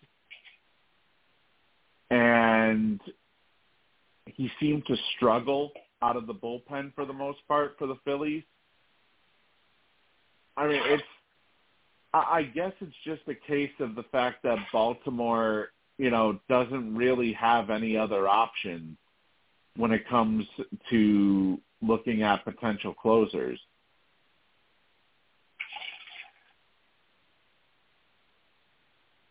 Yeah, I don't know. Head scratcher. Oh, hard to figure out. This is interesting, actually. We want to talk about unproven players. How about this one? The Milwaukee Brewers have agreed to an 8-year, $82 million deal with their prospect outfielder, Jackson Chourio. What? The deal also includes 2 club options and escalators that can take the contract's total value up to $142.5 million. Not even worth it. And when he officially signs it, it will obliterate the record for a contract with a minor leaguer who is yet to play a game in the majors, after Luis Robert Jr. got a $50 million deal with the White Sox before the 2020 season. Now, Chourio spent most of the season in Double-A, where he batted .280 with 22 homers and 43 steals over 122 games. He will turn 20 years old in March, and basically, from the sounds of it, he will break camp with the big league club and could be a potential top pick for Rookie of the Year in the National League, which would then give the Brewers an extra draft pick in 2025. They can't afford to get the guys like Soto or Judge or Ohtani, so I think it's smart for them. That's like the most they can spend on a big contract. This guy's apparently going to be awesome, so sign him now or wait a couple of years before he can go to a bigger market when he wants $300 million, $400 million. You know what I mean? Yeah, but, like the biggest big contract for them. the stuff they can do. This is a guy who is unproven, though. This is a guy who is unproven at the major league level. They know him well. I mean, he's only seen time at Double-A. Didn't the Rays do that with Wander Franco? I didn't know he was going to be a total menace off the field, but yeah, I mean, Ohtani got signed really early for a lot of years for a low rate, so it's like a calculated risk because they can't afford. If they wait and he starts proving it, then he gets priced out of their market. He's going to be too expensive for them. True. That's true. So it's really that is something. It's like a unique approach. That is something to take into account. Right. That is something to take into account that he could end up being one of those type of players that if he does explode when he gets to the majors, that he could end up becoming such a big star that he would be priced out of Minnesota or of Milwaukee's range. You know what this reminds me of? He hasn't proven it yet, but it's like it's different because I don't know, hockey's like that too, but like NFL, the minor leagues. But Brewers, I think they've had him in their system for like 3 years now. So they know plenty about him, and if they think he's going to be awesome, sign him now while you can. Lock him up. If the guy busts, that'd be awful, but they know how good he's going to be. I think they have a pretty good understanding. You know what this reminds me of, though? This reminds me of the contract that the Red Sox gave Rusney Castillo coming over from the Dominican League. When Rusney Castillo, he was considered to be the top Dominican prospect coming from the Dominican League or the Cuban League or something like that. They signed him to a 6-year, $72.5 million contract. He hadn't even played in the majors. He comes into the majors, plays maybe the first season where he played in a total of 10 games, batting .333 with 2 homers and 6 RBIs. He then got called. He started the next season in AAA, got called up to Boston, appeared in 80 games, batting .253 with 5 homers and 29 RBIs. And then after that, he got buried in the minors for the rest of his career. Yeah, but, I mean, Brewers had this guy in the system for 3 or 4 years now. Castillo was kind of, you know what I mean? I don't think he was in Boston's system. They just signed him and then he, arrived. So, I mean, Brewers, they've had this guy for a while. He's more of a proven commodity, even though he hasn't done it at the majors yet. Apparently this guy's going to be awesome. But, yeah, I mean, it's a risk. If this guy blows up and wins Rookie of the Year, his agent's already going to be like, all right, where are we going in a couple of years? he's for now, Milwaukee's like, we got to lock this guy up while we can. But, I mean, if he busts, yeah, it's a terrible contract. That Castillo, I forgot about him. That was one of the worst contracts, man. One of the worst internet. Did he ever play anything in Boston? He just couldn't get up, right? The most he played in a single season was his second season as a professional, where he played 80 games in Boston and then spent the rest of the time in the minors for the rest of his career. Oh, God. Who was the other guy? It wasn't even. Boston did that again. It wasn't even the end of the second season. And they placed him on waivers. Wow. Out of a 5-year deal. Or no, 6 years. Yeah, I agree with you guys. It's risky. This guy Churia could still bust. Still be a bust. But yeah, it's the great unknown until they get to the majors. Totally different. If you guys were smaller market, would you try to do that? Would you guys try to sign like a big prospect like that if you were a small market team like the Brewers? I think they're just trying to save some money long term. It's just riskier. I don't know. What are your thoughts first on that, Lou? If you were a small market team, would you try to invest in one of your prospects like that? Well, a smaller team, to get, to make some notice. I think I would. Because It happened with Milwaukee. It happens with San Diego, and sometimes it turns out well. I mean, San Diego made the World Series a few times, so yeah, I do it. Tampa, that's what Tampa did with Wander before he got in that trouble. They signed him when he played like a month in the majors, and Tampa gave him like a 10-year deal for like $120 million. Crazy money, but imagine if that guy hadn't been a maniac. If he gets found guilty, whatever, screw him. But their thinking was, we can lock this guy up long term because there's no way in hell we can afford him in a couple of years. So let's give him more money than he could ever imagine while he's really young. Before he and his agent in a couple of years grow up and they're like, dude, we can get crazy money in L.A. or in New York. It's kind of like what Juan Franco, what the Rays did. Rays never spend money. They gave Franco like a 8 or 9 year deal for like $200 million a couple of years. Like I think he was like before he came up, or like the first month he was in the majors, something crazy like that. It's kind of similar to that. Otherwise, these teams just won't have these guys long term. Yeah. Now he did split time between AA and AAA. He's 122 games in AA this year. He only had 6 games in AAA. AAA stats, in all honesty, a 333 average, but only had 2 RBIs, didn't have any homers. I think it's probably because he got called up for maybe like the last couple of games in AAA. But otherwise, in AA this year, 22 homers, 89 RBIs. He batted .280 in AA. He had 43 stolen bases. And then you look at last year. Last year he had, or the year before, I should say, he mainly spent time in single A and high single A.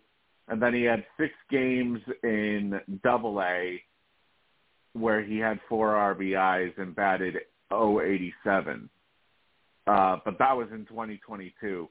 But 2023, he saw a massive increase in his numbers.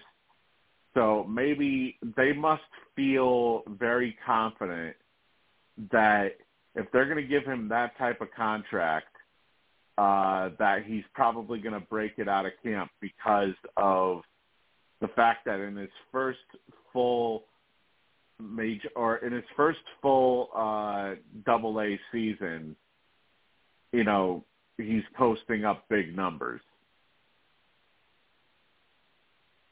Yeah. And plus, he's only 19 years old, too.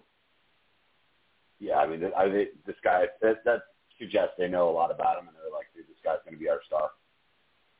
So, right. Risky move, but now he could be an awesome player. The big difference, though, with rookies, you look at, like, say, Boston. They brought over Masataka Yoshida from Japan. Now, it's worth noting he came over at the age of 29. So, obviously, he had been playing in Japan for quite a while. Comes over at the age of 29.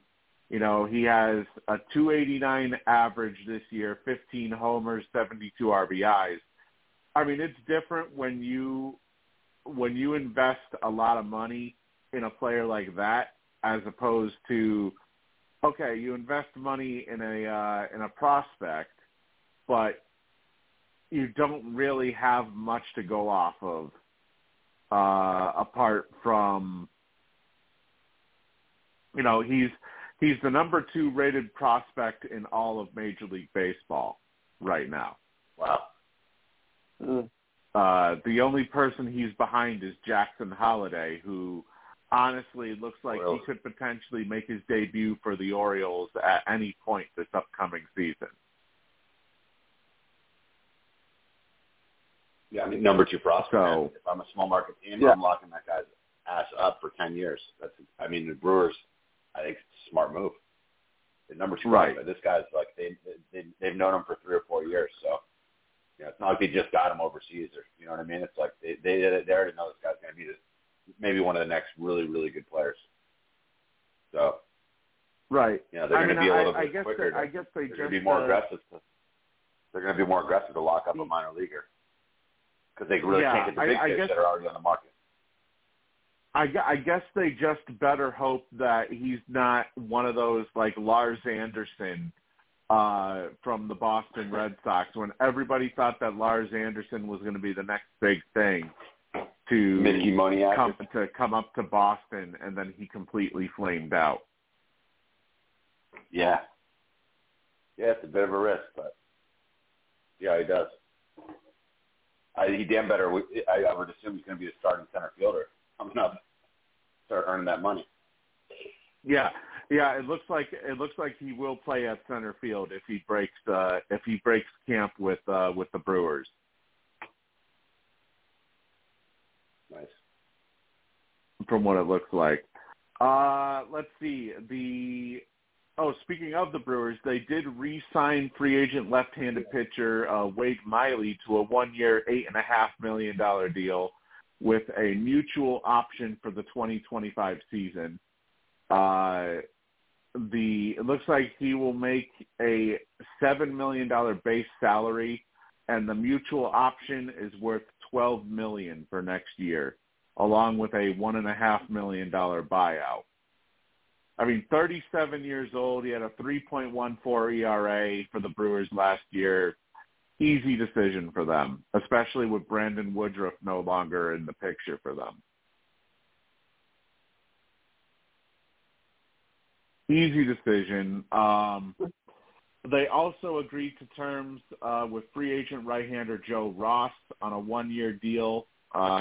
He pitched 14 innings in the minors last year after undergoing his second career Tommy John surgery back in 2022. He last pitched in the majors in 2021 when he threw 108 innings for the Washington Nationals with a 4.17 ERA back then. But they clearly saw enough in his minor league sample to offer him a major league deal. But there's no word as of yet if he'll be given a chance to battle for a spot in the rotation or if he'll be used out of the bullpen. But it sounds like it's a major league deal that he officially signed with the Brewers. Also, we were talking about the Dodgers earlier.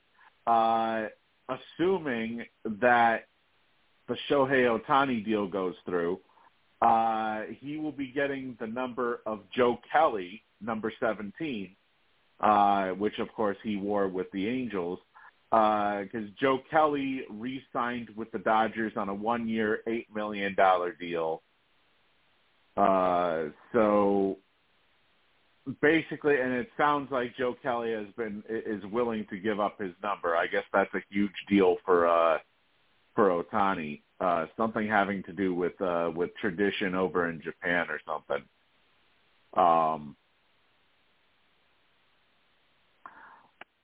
Also, the Philadelphia Phillies, they have extended the contract of manager Rob Thompson through the 2025 season, according to Bob Nightingale of USA Today. They had previously signed him to a 2-year deal after the 2022 season, so now this new deal will add 1 more year to his contract with the team. They also extended their hitting coach, Kevin Long, to a contract through the same year through 2025. And I mean, obviously, they made it to the World Series last season before losing to the Astros. And then they lost in the NLCS to the Diamondbacks this year. So obviously, the contract extension is worth it for them with Thompson. So I don't see any issue with that. Neither do I.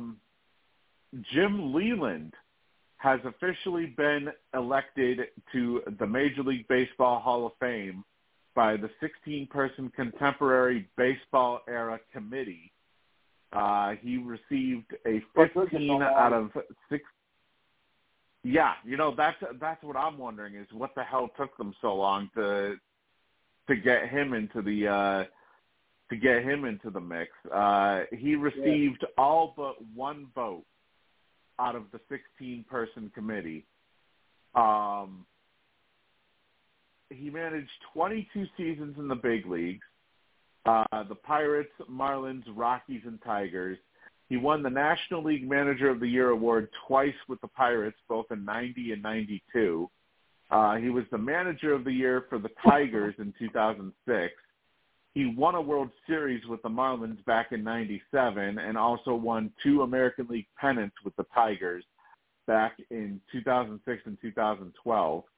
His 1,769 career wins rank 18th on the all-time managerial wins list. I mean, what the hell took them so long to add him to the to the Hall of Fame here? I mean, there was no reason for that. That took way too long.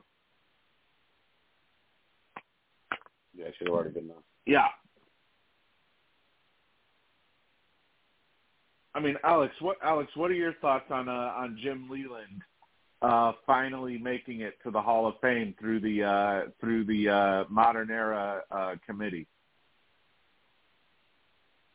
Yeah, I mean, he's still one of the legends of the game. He's an icon. So better late than never. But yeah, like Lou said, it should have already been done. So it's glad at least it's happening now. Better late than never.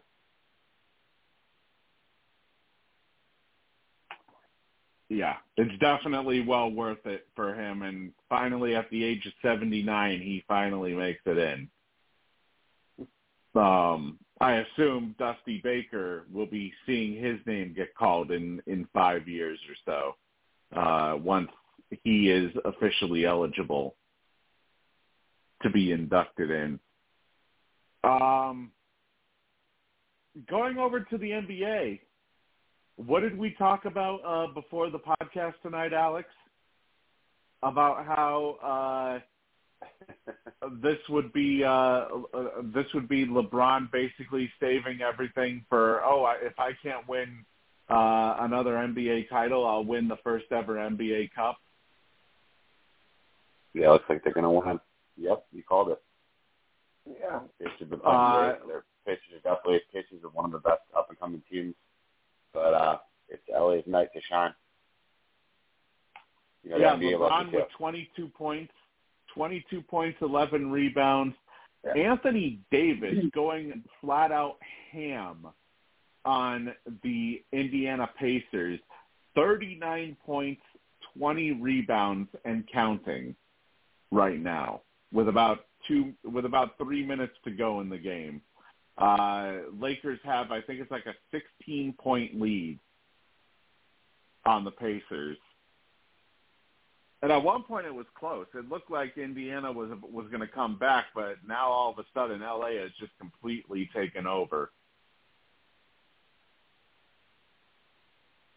Last year when Denver won it all, you know, with Coach Jokic and Aaron Gordon, and I mean, LA, love them or hate them. I mean, I don't think they're going to quite win it all, but they're still very good, and they can beat up on smaller teams. Indiana's like really fast, but you know, LA's just got LeBron and Anthony Davis down low right now, kind of beating up on them tonight. Yeah, they're just bigger and stronger. Austin Reeves, he has 24 points off of the bench for the Lakers. D'Angelo Russell with another 13 points starting for the Lakers tonight. I mean, this game is basically the LeBron James, Anthony Davis, Austin Reeves show, essentially. Reeves has proven himself to be a really good player. Really? He really is. He's so clutch. He always makes big shots. He's a smart player. And it also looks like on the opposite side, it looks like this was considered to be the tournament that was going to turn Tyrese Halliburton into a breakout star, with how he eliminated the Boston Celtics and the Milwaukee Bucks these first 2 games. And it seems like he has kind of come back down to earth a little bit tonight. 18 points, 10 assists. For the Indiana Pacers. But regardless, though, you know, for a team that not everybody was very high on to start off the year, I mean, obviously this will drop them to 12-9 on the year, but they're in the mix right now in the Eastern Conference. And I got to tell you, I mean, this, a lot of people may argue otherwise, but I think this was a star-building type of tournament for Tyrese Halliburton. Yeah, really, really, man. I mean, I was reading some amazing stats this week about he had 3 or 4 games in a row of 25 points, 10 assists, and 0 turnovers. He's 6 foot, I guess 6'6". He's really tall and just smart and just a great leader on the floor. They're a fun young team to watch. They're just not LA, man. They just smack them around. But yeah, Halliburton's awesome.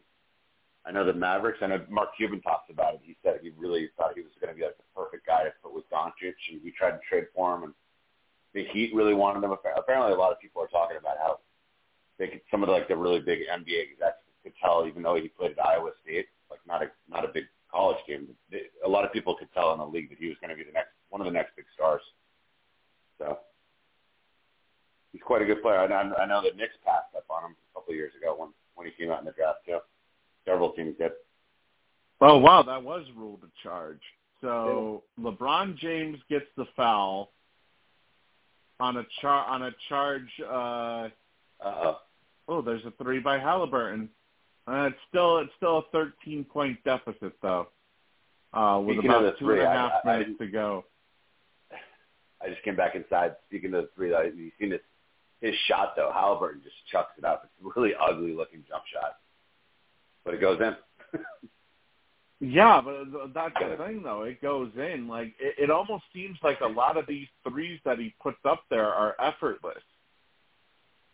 Yeah, it's really like high arcing. He just like bombs it, throws it way up there. He's a fun player to watch. LeBron though showing off some burst from his Cleveland days though. LeBron still has that burst. Awesome. Yep. He's averaged 25 points a game for 21 seasons. Remarkable. Yeah. And actually, I read something today that says his field goal efficiency is actually the highest this season that it's been in any season that he's had in the league. He still looks as dominant as ever to me. Yeah, maybe he'll slow down a little bit here and there just because he gets maybe a little bit tired, but he's still a total force of nature, a freak of nature. And not just that, but Anthony Davis is back to being the Anthony Davis from the Pelicans years, it looks like. Mm-hmm. So yeah. I think this should be, they're going to be a pretty dangerous force in the Western Conference this year. I mean, it's also good on LA for obviously the winners. They get $500,000, which for the big time players is chump change, but for the bench players and for players who maybe aren't making that much money, that's actually a pretty sizable, especially for the rookies on the team. That's a pretty sizable bump in pay, basically. And the Pacers, my understanding is because they're the runner-ups, they get $200,000, I think, per player. Got to try to get out of Las Vegas without spending too much of it. Right. Escape from Vegas. Just get on the flight and go home. At the same time, though, how fitting is it that one of the NBA's most prestigious franchises is the first winner of the NBA Cup, of the first ever NBA Cup?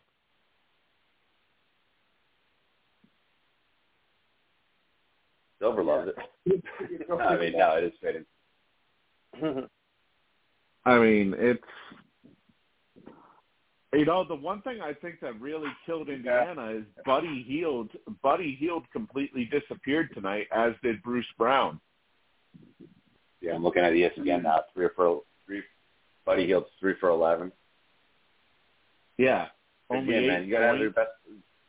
Players got to show up in these games, especially if they want to qualify. Only 8 points. Like yeah, Bruce Brown only had 4. Jeez.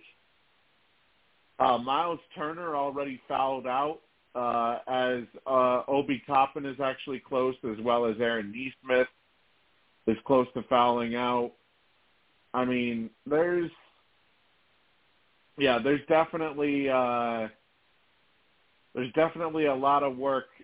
Specifically, that was a pretty hard call by Nesmith, but especially, obviously it's still early on in the season. Pacers will fall to 12-9 as a result of this, but it's just, I guess you could say you could say the Pacers gained a little bit of experience from this, because even though it's not technically the playoffs, it really felt like a playoff type atmosphere for this tournament. Definitely. I mean, it's very weird to put it that way, but it's true. It literally, you even said it to me earlier, Alex, that they're trying to treat this like such a huge deal,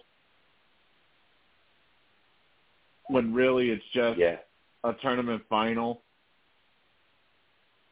It's big, though, for a team like them. I mean, they don't get a lot of respect league-wide, worldwide, really, for NBA fans. So Pacers kind of made it mark. They got to the championship. They showed that a lot of people are talking, like us, are talking about Halliburton now, and they got a good squad. So it's a good job good showing by the Pacers. Good for their reputation, for their confidence. It shows that they can play with the big dogs. Yeah. So, and let's not forget too, Lakers, man. These final stages of LeBron's career, I'm sure at the trade deadline they'll add another really big player coming up. I bet they're going to add someone else. I don't think they're going to put up with like a D'Angelo Russell throwing up bricks in the playoffs. They're going to get even better. They're going to upgrade again. Probably replace D'Angelo Russell. They'll go all in. I would not be shocked. And like the Warriors, I know we've spoken about that. They look so slow. Like they're not as good as they once were. A couple teams, Grizzlies are obviously totally falling down. West is kind of wide open now. Lakers can get back there one more time with Bron. Yeah, I think it's definitely possible. Another thing too, since you brought up the Golden State Warriors, I mean, it's so weird because they literally just won the NBA title 2 years ago, and it's almost like they have completely fallen off. Last year they barely snuck in. Last year they barely snuck in, and this year, they're 2 games below 500, especially with 2 elite players like Klay Thompson and Steph Curry. I mean, it's just so odd to look at this Golden State Warriors team. To look at this Golden State Warriors team and say, really? I watched them creatively. I was able to watch them for a little bit online with the Warriors Blazers, and so obviously the Blazers are a huge underdog. They're just rebuilding. It's all 20-year-olds, 21-year-olds playing against Klay and Steph. Dude, Steph and Klay combined were 2 for 15 from 3, and then Steph got gone. But Klay Thompson, and then I saw them last night against the Thunder. He hasn't even been playing a lot in the fourth quarters. I mean, he's shooting like most nights now. Klay is like a liability. He's really slowed down. He's just not hitting the shots. And then Draymond Green, still flopping a lot. But I guess the league, you know what I mean? Draymond Green slowed down, and he's just like throwing temper tantrums every night, and the refs don't like him at all now. They're really Warriors really just look like an older, slower, like 500 team. I don't really think they're a threat anymore. They aged really quickly. I mean, Andrew Wiggins is having a down year. Klay Thompson's having a down year. Steph Curry, if anything, is really the only one that's still playing up to par. Yeah. Yeah, he's the oldest one. I think he's 36 already. So it's like, you know, he's a small guy. I mean, and they don't have a couple number one draft picks too. They traded one to Boston. Blazers have the Warriors number one pick next year through the Time Lord deal. I don't even know how to explain that one, but I know for sure they have the rights to that now. So the Warriors won't have a draft pick for a couple of years either. Pretty interesting. Warriors Draymond don't look that good. Draymond is sort of increasing his point production a little bit, but not by much. I mean, it seems like you're starting to get more production out of players like Moses Moody, Jonathan Kuminga. They're spreading the point production around more, but it's almost as if, you're spreading the point production around more, but at the same time, you're also costing your team as a result of that. Yeah, they just can't really rely on the big three. Even Kayvon Looney is having a little bit of a down year too. Yeah, he is. Yeah. He's not even averaging the point. I never got on my way to try to watch the Warriors. I just, like, the past couple of weeks, I've just been watching them. I just like watching NBA, like, especially if I'm kind of, like, during the week, I'll just on a game, like, randomly. Like a West Coast game later at night, I'll watch for, like, an hour. And they've been on quite a bit recently, who I've been tuning into. Yeah. Seriously, I mean, Draymond Green is constantly bitching and complaining, pardon my Latin. He's constantly, and he's just, like, it's just so annoying. The league's just kind of done with him. And now other teams, these younger guys love, like, showing, like dunking on Draymond Green. They love beating Draymond Green. He's just an unpopular guy, and he's slowing down. And then Klay Thompson is, like, a nice guy. He's just not a great shooter anymore. So it's just those two guys are really taking a step back. So there's the final.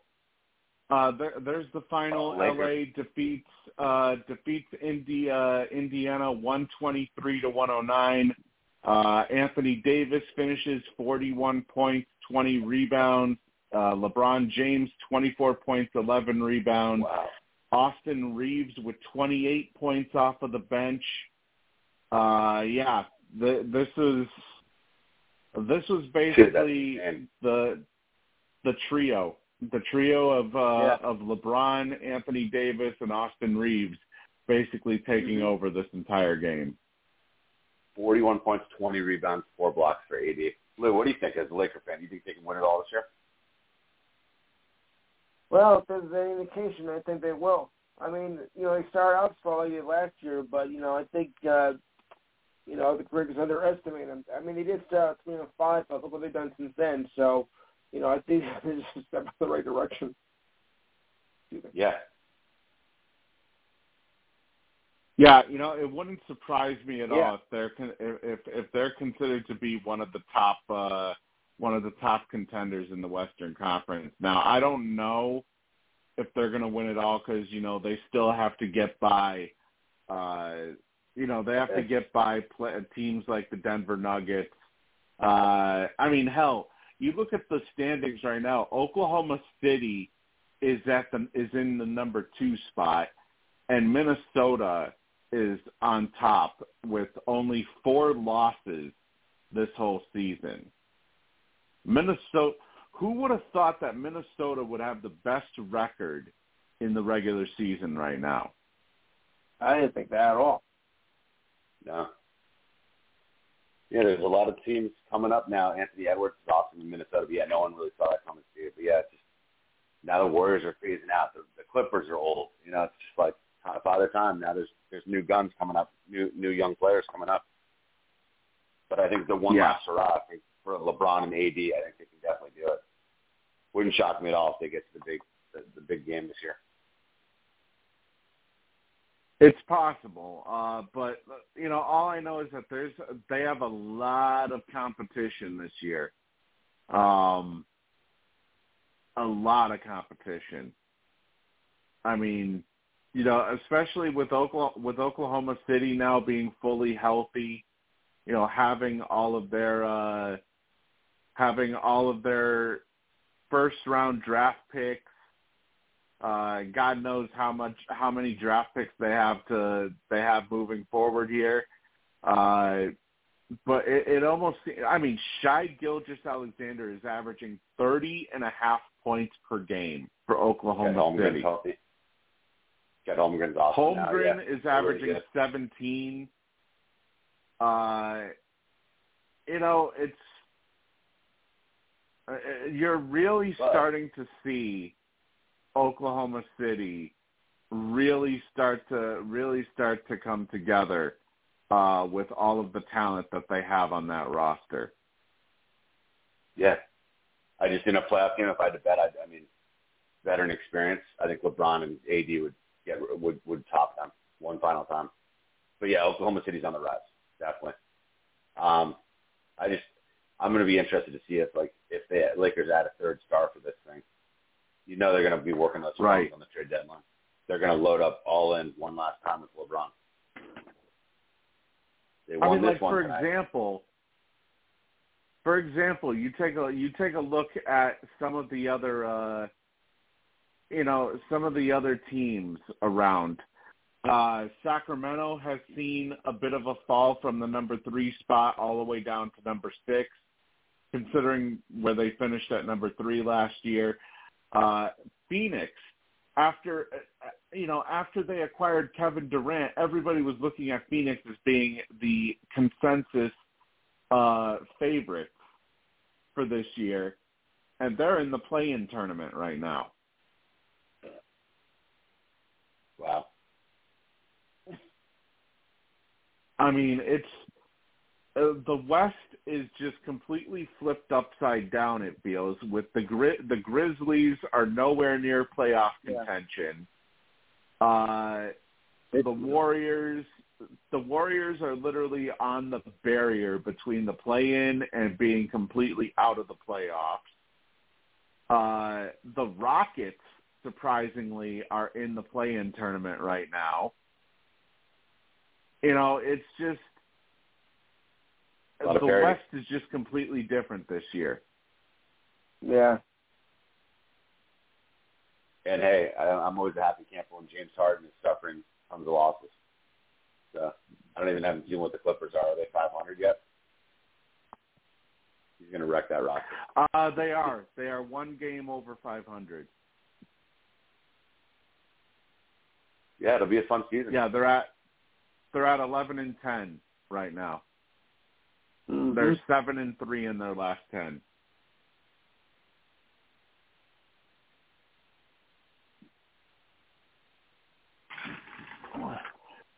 Oh, we do have a little bit of news. It looks like Trevor Lawrence, if pregame goes well, Trevor Lawrence is planning to play for the Jacksonville Jaguars after injuring himself last week.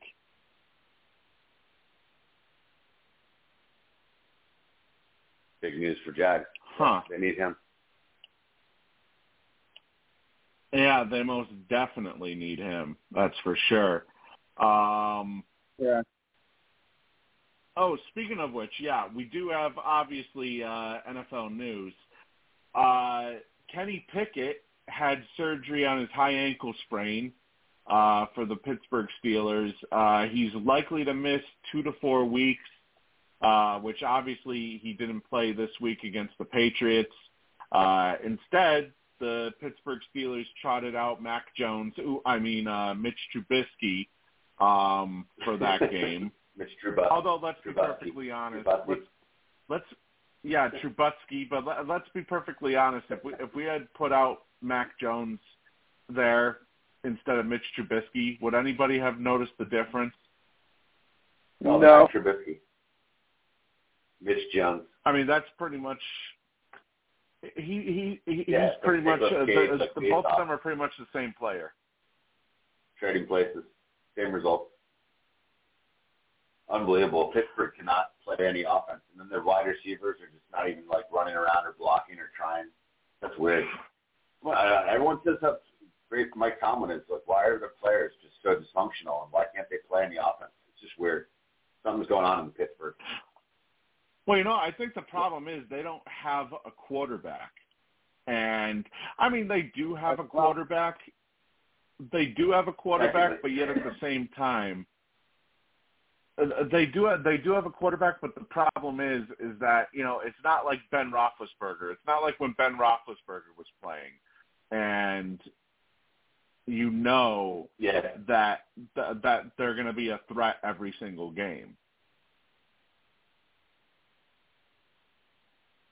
It's got to be so frustrating. It's obviously frustrating for the fans, but I mean, the defense, like, the offense just can't score points. It's just really puzzling. They got to get the quarterback. Pickett cannot be considered the solution long term. I would think they're not going to keep that guy for too much longer. I haven't seen that guy has what it takes. I mean, do you guys think Pickett should stay there? They should upgrade, right? Right.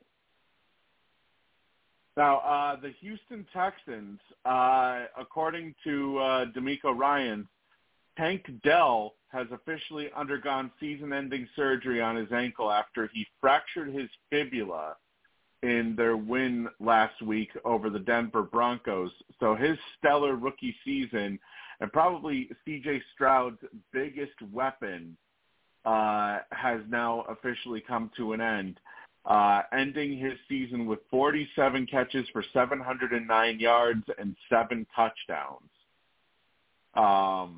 Also, he averaged 15.1 yards per catch while hauling in 10 catches of 20-plus yards this season. So now, obviously, preparation begins for next year. But if the Texans make the playoffs, that is a huge loss to their offensive attack. Yeah, absolutely. What a great pro athlete named Tank. Great football name. Little guy, too. Heck of a player. Speaking of with the NBA, or not NBA, I'm sorry, the NFL, staying with the NFL, the New England Patriots, before their win, although they did have, they were involved in history this week as well. But before their win on Thursday Night Football, the Patriots became the first team in the Super Bowl era to give up 3 straight games of 10 or fewer points and lose all 3 of those games. They are the first team. They are the first team to also do that since the Chicago Cardinals back in 1938. And those Cardinals lost 4 in a row. All right.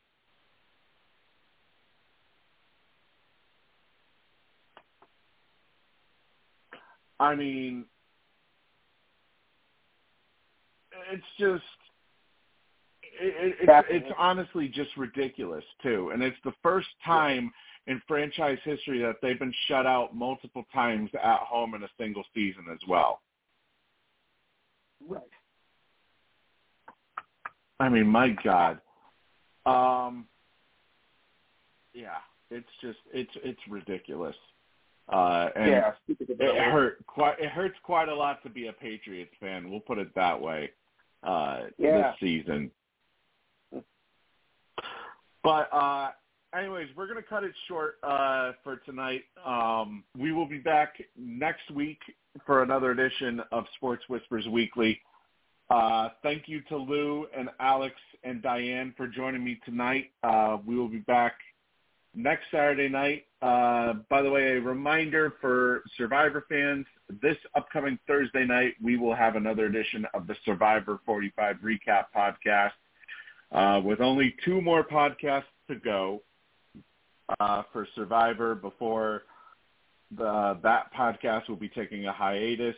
But yeah, for Sports Whispers Weekly, we will be back next week at 9 p.m. Eastern. And if you guys haven't done so yet, you can subscribe to the Missy AE podcast by going to blogtalkradio.com/MissyAE or by following us on any of our major podcast networks, such as iTunes, Apple Podcasts, Amazon Music, iHeartRadio, Spotify, and any of our other major podcast networks.